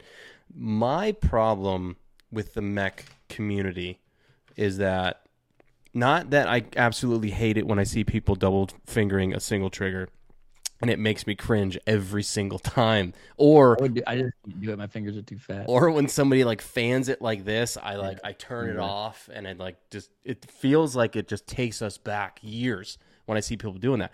But what I think, if they want to make it a true mech tournament, I feel like they need to come out with loaders that are agitating.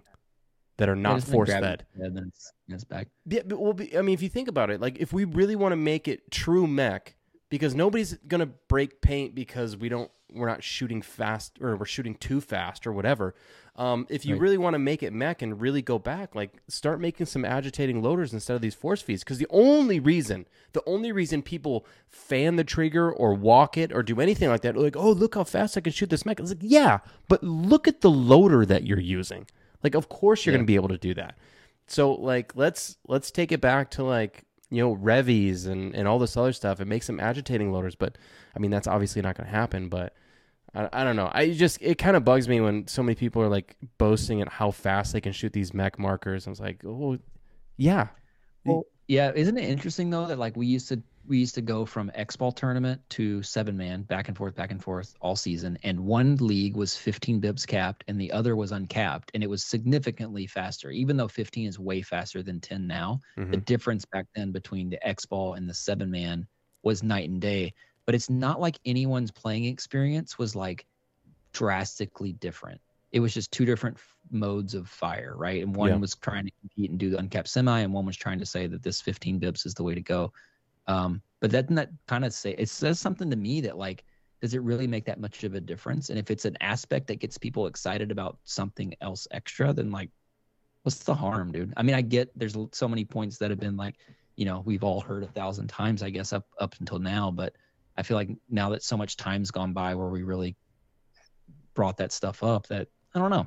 I just think it's kind of cool. Like, I kind of like that you can shoot fast at the 10-mans. It's like, because you have those little spurts where even though it's single trigger, you have that little quick, like, da-da-da, and it's like, I miss that consistency with your shot, because there's something to, you know, when you're shooting 10 bips and you come out snap shooting, that first ball is going to be right exactly where you pull the trigger. But the next one, like, there's something about the muscle memory and what your brain's thinking and your triggers, like your fingers saying, and when this ball should come out, and it's not coming out at that time. It's coming out at a cadence of 10 balls a second, right? Yeah. So everyone's gotten so used to it. Like, obviously, it's not like it goes through my brain every time I'm gunfighting, but when it first was a thing, it definitely was like, oh man, this feels weird. This is like, I'm used to just coming out and being like, rut, and rut, you know, and like exactly when I pull the trigger.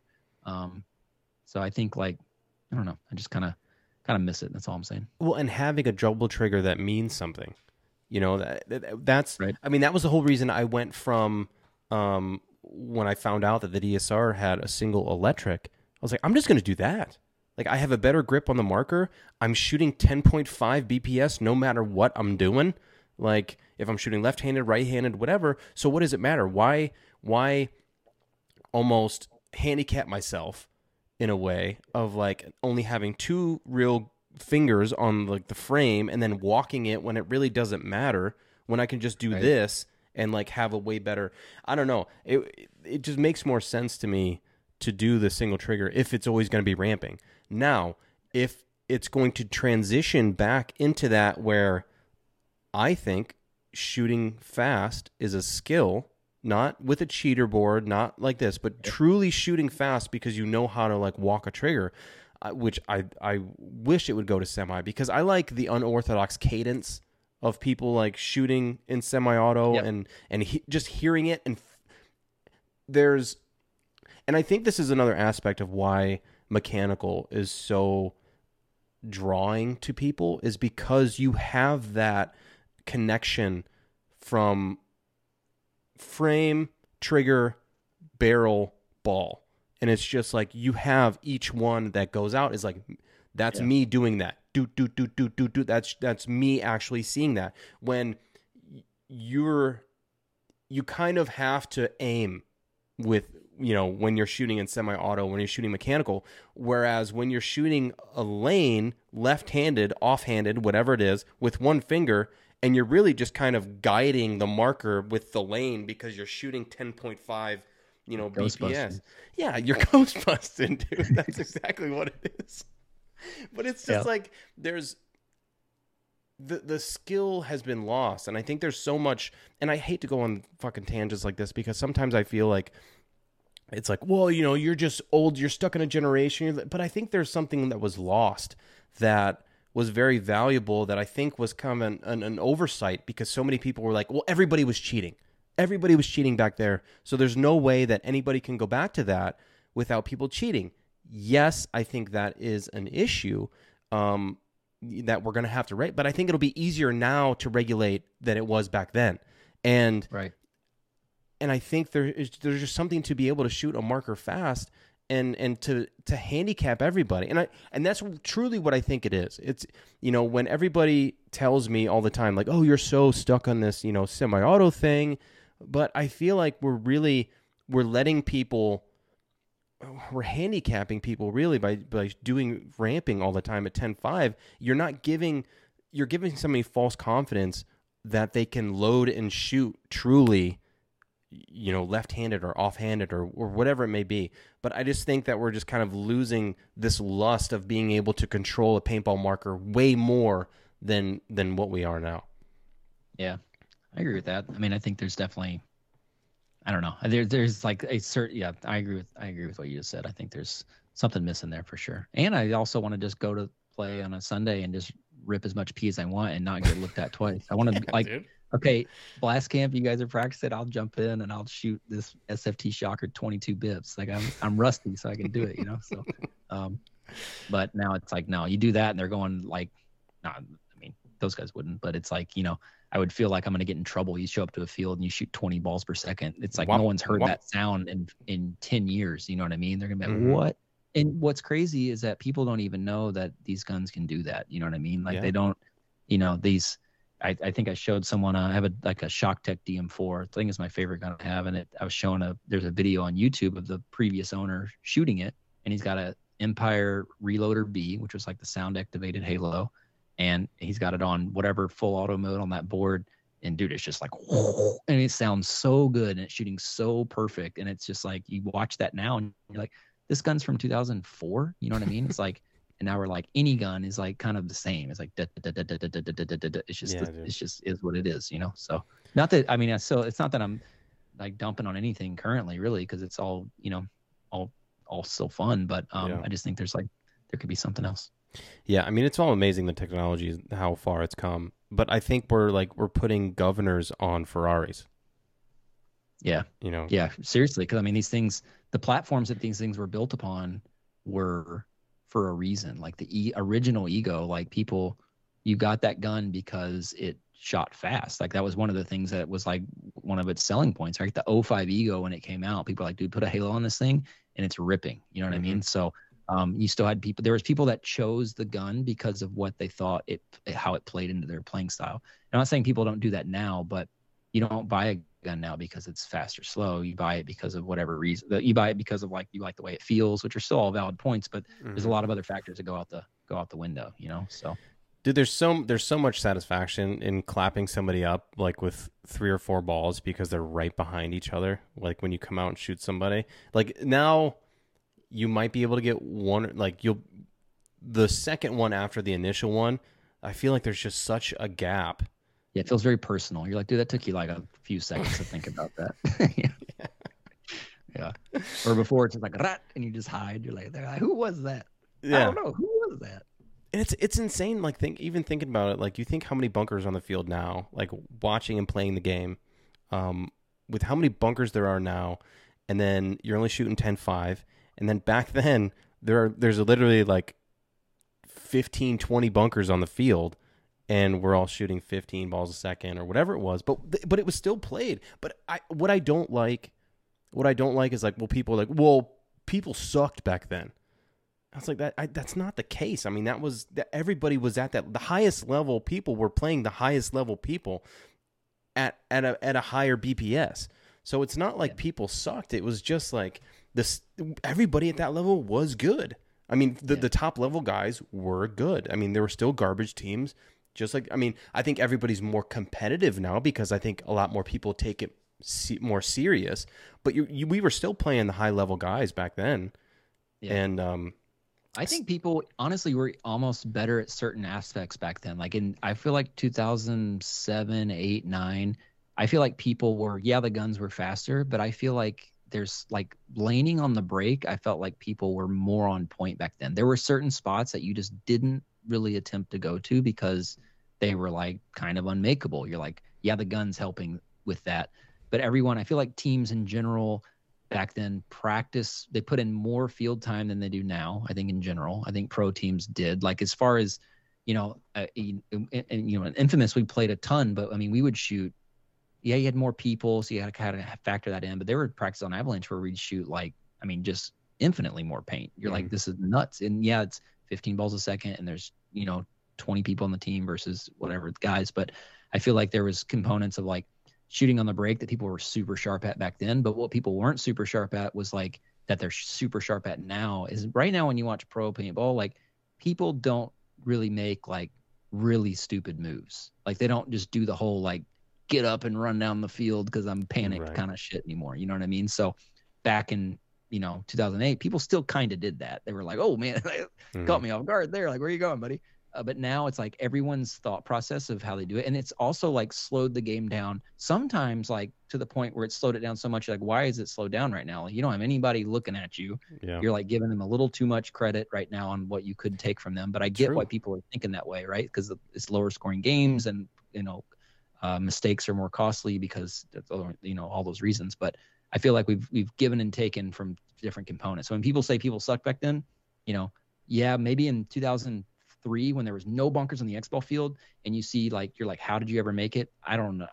I really don't know. I didn't play an XL back then, but I do know that it was like damn near impossible to make the corners. I remember Brandon Mayo like made a name for himself because he was like one of the only guys that could actually like make it out to a wide spot every once in a while. And you're like, holy crap, dude, keep him.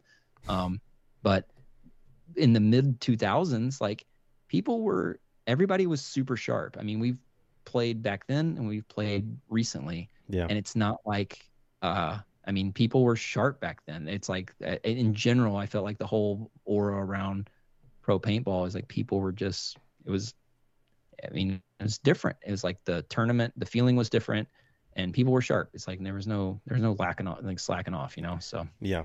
I feel the same way. I've, with playing recently, not at Sunshine State, but played, I played the World Cup last year and a little bit of the Chicago event last year. And dude, paintball, I say this all the time, but paintball's paintball, man. It's angles. Yeah. It's, taking risks, at least for me and my playing style. Obviously, I'm always talking about my play style and how I approach something.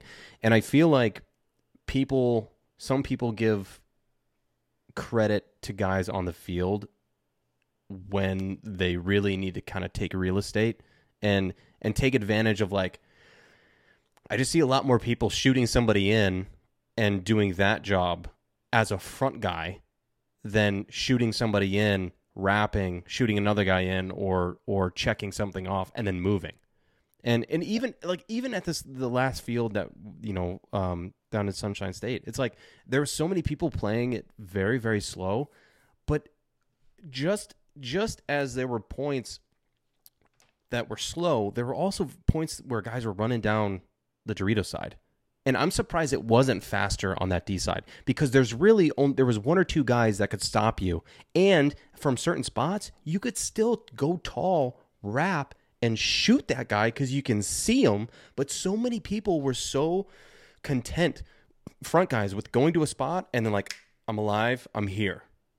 Great. Yeah.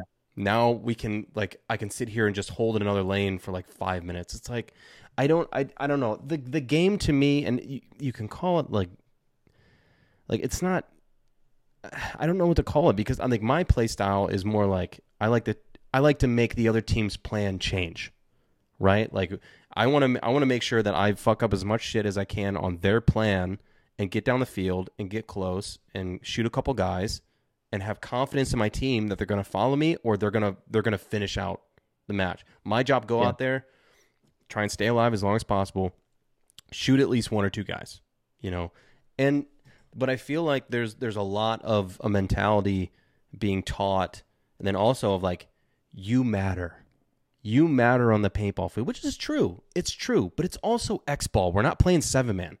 Like you have, there's time on the clock to be able to go out and like redeem yourself and come back out the next point or whatever. Whereas, the whole 7-man thing, it's like it mattered right then and there. That game, that was it. And or that point, that one match. But this one, it's like you have those points, but I feel like just so many people are so worried about making a mistake and not getting shot. And like, I don't want to say like making dumb moves or like staying alive and just sitting there is the smart move, but I just feel like there's not as much confident play and like gunfighting and bumping down the field in an aggressive like manner than giving somebody like, because I feel like for front guys like us, I feel like I love head checking not into a lane, but like head checking over like I love head checking a lane, getting Cyclops in the fucking face. But it's like you know where a guy is shooting, like he's usually shooting in the middle of your bunker for the most part, maybe a little bit lower, but mostly kind of in that area of where your main majority of your body would be. But doing something unorthodox, like head checking him up top high, and then like seeing his lane come up or whatever, or head check inside high, and then go around on the outside. It's like just little stuff like that. But there's just so many people that are so content on just not really taking the risk of moving down the field at all. And it's just kind of...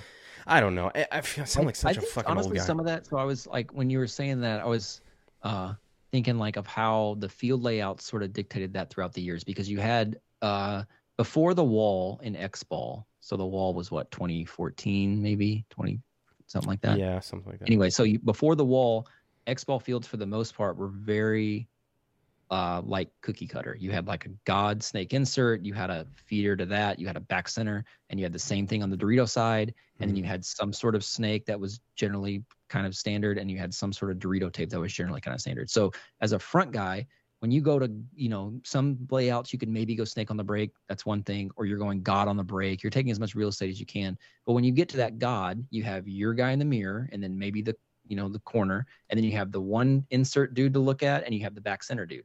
The shakeup would be like when a team would go to the insert Dorito bunker and shoot cross. You'd be like, oh, the freaking beast is cross. I didn't know, or whatever, right? Like that was the complication.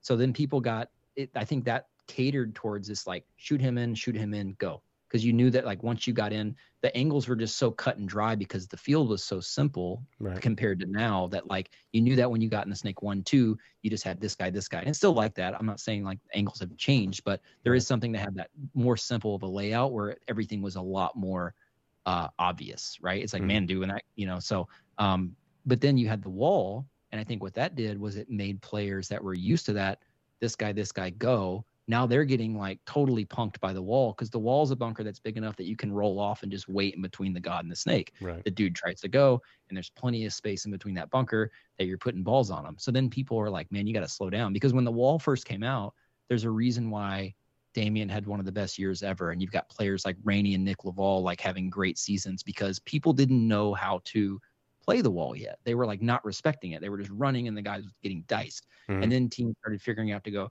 trade with the dude, but leave a dude right behind it to fill it afterwards. Like all this like progressed.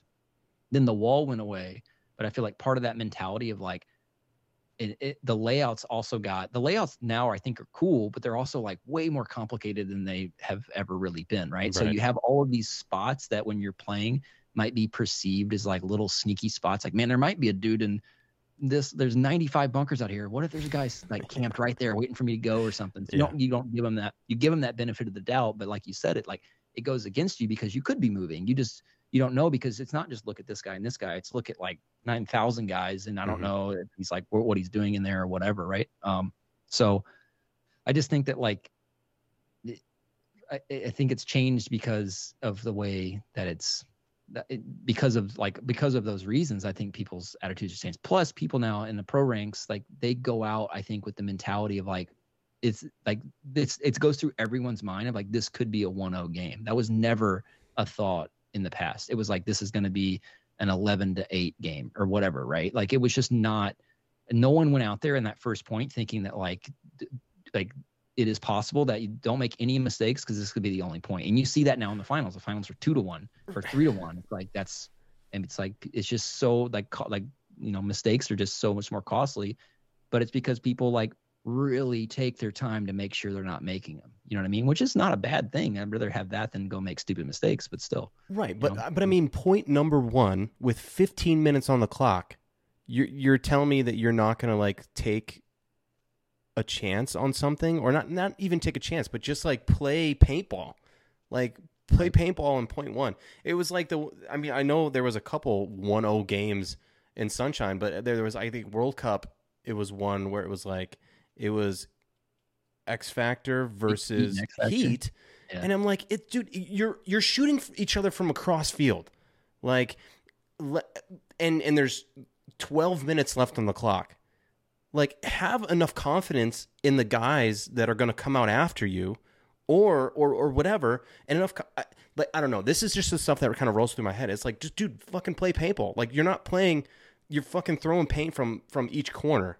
Like, I guess I just don't get the whole like. I don't know. I'm really at a fucking loss for words, because I feel like going out there and playing it to where this could be the only point we play and we have to win this, to me is like defeating the fucking purpose of having playing X-Ball. I don't know. It's just like, because X-Ball it's supposed to be this kind of more aggressive play, and then but also like fucking methodical on top of that, and momentum filled. Because I feel like that was another great thing about X-Ball, was like you could feel the momentum shifts. You can like, and now like all of that happens in 1 point, because it could only be a 1 point game. I don't know. I just like, I just feel like not being too important to die on the very first point with 13 minutes on the clock or whatever it is. It just kind of just seems, and again, coming just from me, my opinion, my position on the field, if you're a front guy and you're still in fucking D2 and there's 2 minutes left on the clock and it's 0-0, I feel like something is like, you're as a front guy, you're not doing what the fuck you're supposed to be doing. Right. So I don't know. That trickles down to like new players too, because I thought it was, I noticed for a while now, you see people that are brand new to the game that their first instinct is to like, go to the bunker and just shoot paint in between this spot and this spot. And there's current pro guys that like, you just know they're just like not gonna move. You know what I mean? And I think there's something to being a player that you don't know. You gotta like watch that dude, because just because he's there, he could be here. You're very aware of that. And there's people you play against, you're like, that dude's crossing that bunker, he's not even gonna look at me. You know what I mean? That dude is in there and he's not coming off of that shot, because that's what he's, that's his job. But I think on that job aspect, for me personally, like, I don't know about you, but I didn't play on a team where it was a strategy to go to a spot and shoot in between the spots that they were maybe in and the good spots for like I didn't do that for a long time. Like, and not to say that's still, don't get me wrong, that's like a big part of paintball, but waiting for them to make the mistake. When I first started playing, I didn't do that. And no one taught me that. No one, like, I didn't really see, maybe, like pro guys, things like that are doing it, but I didn't see that. But now you see that trickle down into new players just come out and they're not experiencing what paintball, like, in its most fun form to me. The most fun form of paintball to me is like when you're in a situation with, you know what I mean? You're like, you got too close to a guy or whatever it is. And you're like, this is going to be fun, right? I can go, you can be a lot more creative. It's not like we're field length distance apart and I shot you because I held the lane for 7 pods and you got impatient at 6 and you tried to go to the next spot. You know what I mean? Like, that is, don't get me wrong, that there's like, that'll win you pro tournaments sometimes to be more disciplined on those shots, things like that. But it's also kind of like lame to see a new person come in and think the way to be good at, whatever division they're playing is to just go there and roll their guns. They're not thinking about,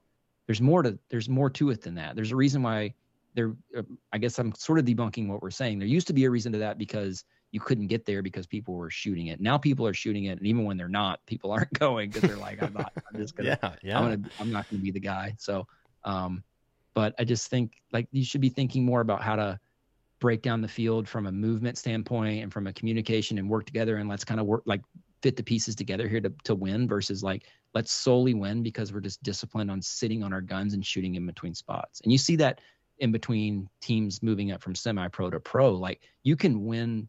I mean, I'm being very broad here, but I feel like you can win semi-pro just by doing that, just by shooting your gun, because teams will run through your lanes and they will get shot. But in pro, like what will happen is both teams will try that and they'll shoot 9 pods each, and then it becomes that all match long 2-on-2 because they don't have any paint and they've already sat there and shot it all. So I just kind of point I'm trying to make is it's like it's hard to watch like a new person play when they're just sitting there ripping paint in between spots. You're like, it could be more fun than that, dude. But they're staying alive and they're communicating. So there you go. But it's all positional, right? It's all, but I think on top of that, the cherry on the fucking cake or whatever the hell you want to call it, I think is initiative. Somebody has to take initiative in making advancements down the field and making those angles more and more and more, tight on those players. And, you don't see it. But, I mean, you do and you don't. It's like a give and take, but there's a lot less giving because nobody's giving anybody anything to fucking shoot. So it's like, God damn it, I guess I'll just fucking sit here and shoot this for however long. But, I mean, I think possibly that if we eventually don't like that, but I think people do like it because it makes everybody look so good at staying alive. If you don't move, you just fucking stay alive forever. But I think what would help that would be like taking it down to 4 pods for everybody. I think 4 pods would be great because I think guys would have more of an incentive to move because they know that the back guys only have 4 pods or whatever it is.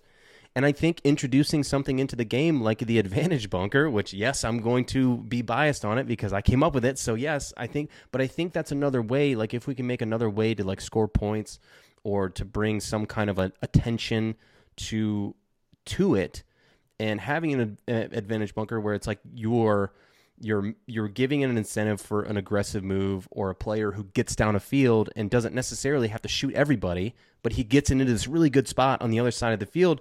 You either have to get shot out of that spot or you have to or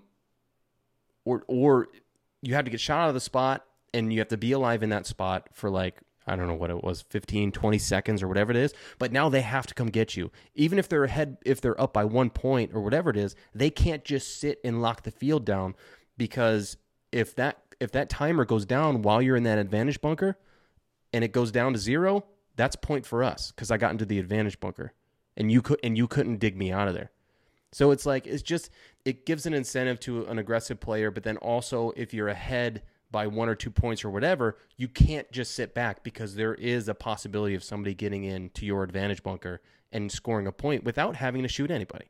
So it's just kind of like, I think those would kind of alleviate this looming, like, boring paintball. Like, don't get me wrong, there is some exciting fucking paintball that happens, but it doesn't happen until like 3 minutes left in the match or I don't want to speak for every single fucking point that happens at an XL tournament. It's just going by like the games that I've saw and the games that I've seen and I played in, and then also the scores from the last tournament. It's like it just kind of seems like it's going in that direction, and it might just be for that particular field, but it just seems like the repetitiveness is becoming more and more present. Right, and you do see an effort with the themes of the layouts, which I think the layouts now are. I've never been a guy to be like, oh, that layout sucks or this one's great. Like it's paintball, right? But I do think they do make more. They do like accentuate more things, right? So these current layouts, I think, really like accentuate going through the middle and creating chaos, just because it's much easier to get to these bunkers. There's not like there's just one good middle bunker. There's like multiple entry points. And then there's the other team's going to be up in those same entry points because they're like juicy real estate for holding people out or being in a position to move up. That you have these and you have other bunkers to live in that are just right behind the team, right? So you'll run through. You can get a guy that he's looking the other way, and then you stay alive, and when you're in their side, right? Because there's so many bunkers in the middle. So I think that's cool because it creates that chaos that kind of wins teams points, because then it kind of like, oh, well, that guy's off lock, and then this guy does something, he gets shot, and yada yada.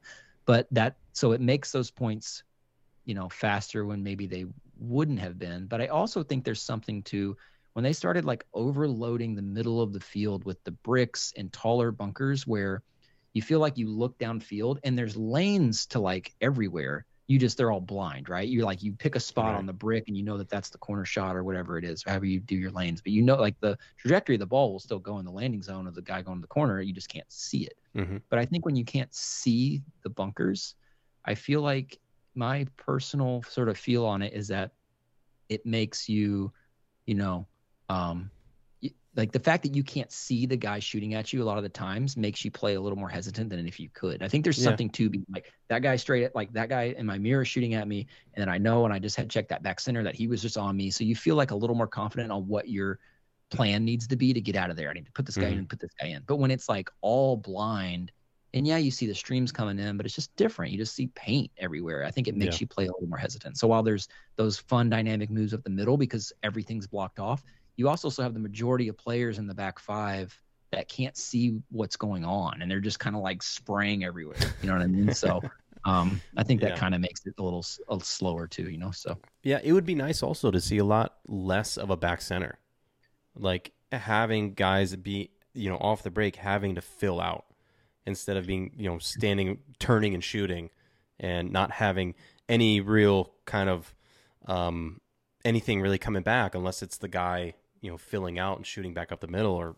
whatever it is.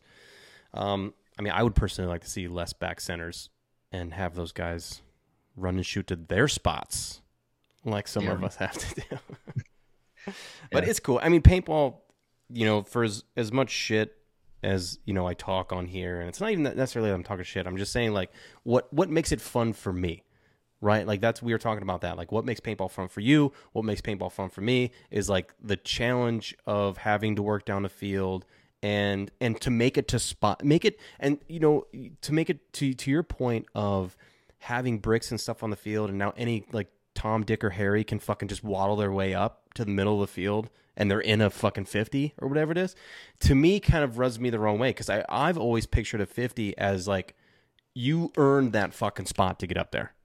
Like it was, you had to like find a route to get up there and you had to run your ass off. But now it's like with these bricks and shit, it's like anybody could just kind of waddle up there. And now there's a guy up there that's like, dude, and who, like, and it's not like Billy or somebody, like somebody quick or whatever. It's just like a back guy filled up there which is great for like back guys to get in the mix. But it's just kind of like, I've always looked at 50s and stuff as like a fucking work hard and work your ass off to get to that spot.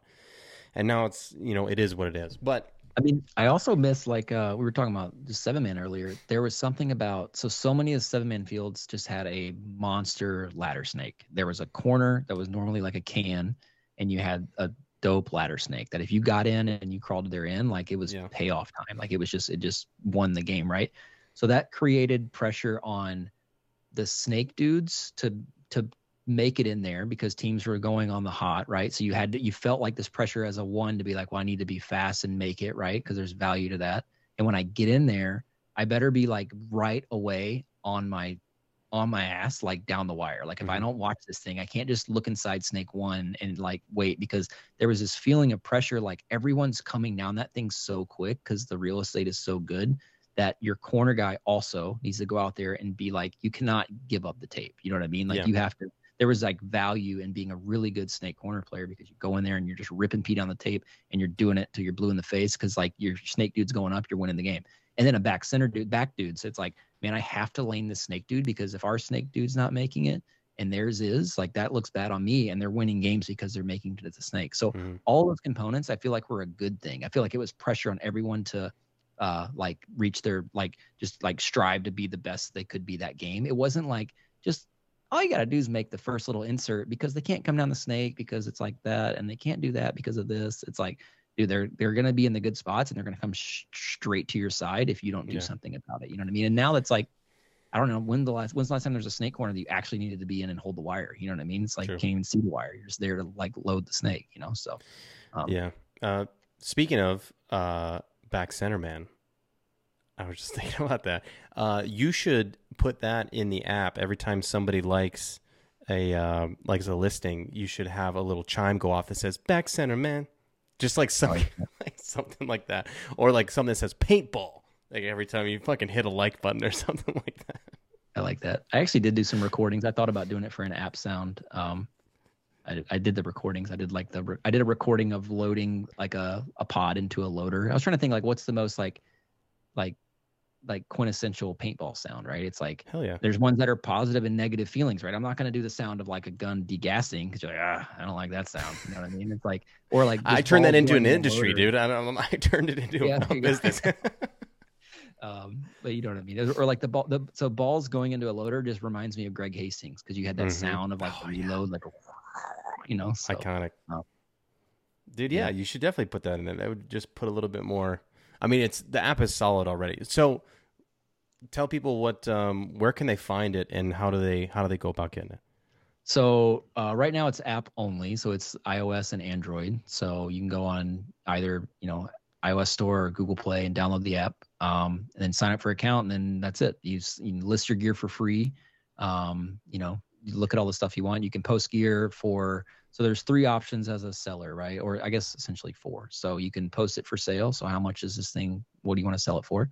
You can say you accept offers on it, and you can say you accept trades on it. So with offers, you can say you can do only any one of those, right? So I could post my Dark Axe and say offers only, and you can put an offer minimum on it if you feel like you don't want to get lowballed. So if I feel like I really wanted to get like top dollar for this, I could put it offers only, say minimum offers, and see what comes in.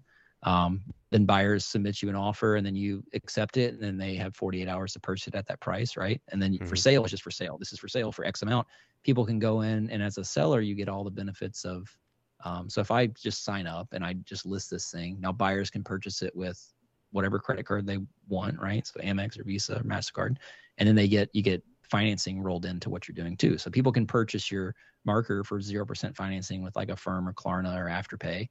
And you got that benefit as a seller just by posting it on there. You know what I mean? So, so that's sort of the bread and butter of the experience. You can also, so I said 4 things. So you have those 3 possibilities: trade, offer, sale. And right now trades are not live on the app, but they are going to be soon. So the trade service, you can enable your gun for trades, but the service will eventually be sending your marker to Paintball Vault to validate that it's authentic and that as described, and then Paintball Vault sends it out to both parties. So that's just coming soon. Essentially, it wasn't to the point of launching it for launch because buying and selling is the core sort of offering, but trades are a big part of paintball. Like I was considering not enabling trades at all and just not having trades be a thing, but trades are important. Like people trade paintball gear, so I wanted to enable a safe way to do that too. So, and when I first started playing, like there were stores that did that same sort of service. You send them their stuff and they would validate it and send it back out. So I want to offer something similar to that. But you can also do none of the above. And those are like called vault items, right? And it's just things that you're just showing off. Like my, that Oliver Lang jersey, it's a vault piece. I'm not selling it, but I wanted to show people what it is because it's cool history and it's, deserves to be shown. It's cool, right? So do all those things. So yeah, that's awesome, man. And congratulations on the release and how popular it's becoming. I think it's awesome. The idea was a necessity for, kind of where we're at right now with the economy, with paintball in general. I think it's a great idea. I think it's needed so much for such a niche sport that we have. To have something that is just that sport is, it's genius. And I think it's great, and I can't wait to continue to use it.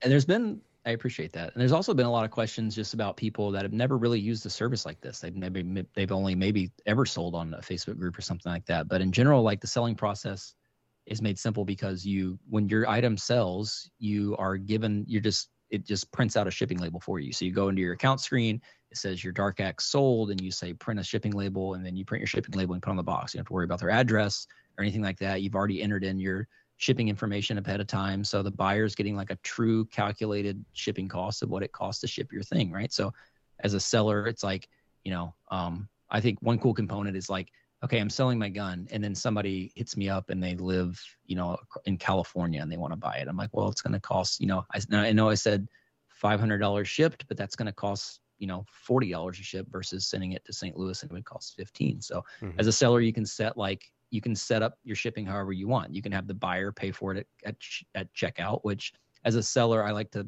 enable free shipping just because I think it looks better to have listings that offer free shipping. So, it's kind of factoring in that cost as a seller.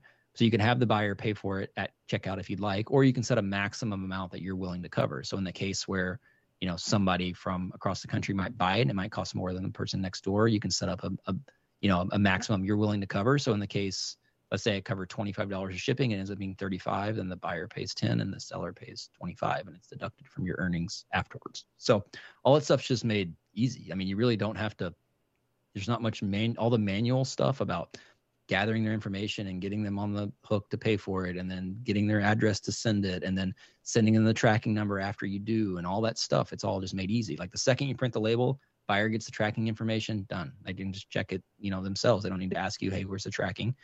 They know when you ship your item. So you're also incentivized as a seller to ship it promptly, right? It's all adjusted into the reviews and ratings and everything like that. So kind of a lot of the kind of black box unknowns of prior BSD are sort of, that's really what it's geared to do, is just make it easier, safer, safety too. It's like if you buy my gun and I don't send it, well, the only way you send stuff on Paintball Vault is through the provided shipping label. So there was no label created, so you get your money back, plain and simple. So there is, there's it's in the case where a seller might list something and they forgot they did or whatever it may be, and they sell it and then they never respond or something, like, whatever it is, you get your money back. You know what I mean? So, you have all that kind of security too. So, which is, to me, it's like that peace of mind is invaluable, because it's like I don't want to deal with any of that. I just want to buy and sell paintball stuff and not worry about anything else, So yeah, absolutely. And all those are great incentives on using your platform. And I think people will catch on, and I think it's just going to continue to grow for you. Yeah, I'm excited. Yeah, man. Well, dude, thank you so much for sitting down with me and get me back in the game. Get my 10-inch reel. Yeah, no, I appreciate you had me on. This is fun. Good catching up. Absolutely, dude. I can't wait to see you in person. Hopefully that happens sometime this year. I got this on my desk, by the way. Ooh. Dude, that looks nice. That's the first thing that I've seen the Paintball Vault logo on. And I've got the little keychain hanging there. I got this old boy. And I got the keychain hanging off of it. Nice, dude. Yep. Hell yeah. Well, thank you so much. My whole office is just racked in old paintball stuff and just nerd out in here all day. And dude, and that, this shows, and it's so cool to see people, gather all this passion and everything that they put into the sport and release it into something back into the game, and to have something like Paintball Vault come through and make an impact like I know it's going to, I think is huge, and you should definitely be proud, man. Thanks, I appreciate it. Absolutely. Drew, you're awesome, dude. I can't wait to see you. I love you, man, and I hope your family's doing well, and keep in touch, brother. We'll talk to you soon. All right, sounds good. See you, bud. See ya. Drew, thank you so much for hanging out with me and chit-chatting about the good old days, and then also the current environment, as well as your amazing Paintball Vault app that is currently up and running. Check it out, download it, use it. It's nice, it's fancy, it's just what we need right now for the marketplace of paintball, because there's so much stuff out there that people have just sitting in the basement, sitting in the corner of their room, that they don't know what to do with, that they've been really kind of hesitating on posting anything because it's such a pain in the ass to do. But now Paintball Vault helps out with that. So make sure you check it out. Thank you again, Drew. It was a pleasure. Again, we are sponsored by H2K Paintball. You can find the tank tool at h2kpaintball.com. You can get custom engraved ones, blank stock ones, or the CM Pro Series right now. We have in the mix soft goods coming in. We have shirts, we have beanies, we have a few different things. So if you like to rep some stuff, we have it coming in. Thank you all for listening. Appreciate it. And we'll catch you guys again here soon on the Playing On Podcast. Peace.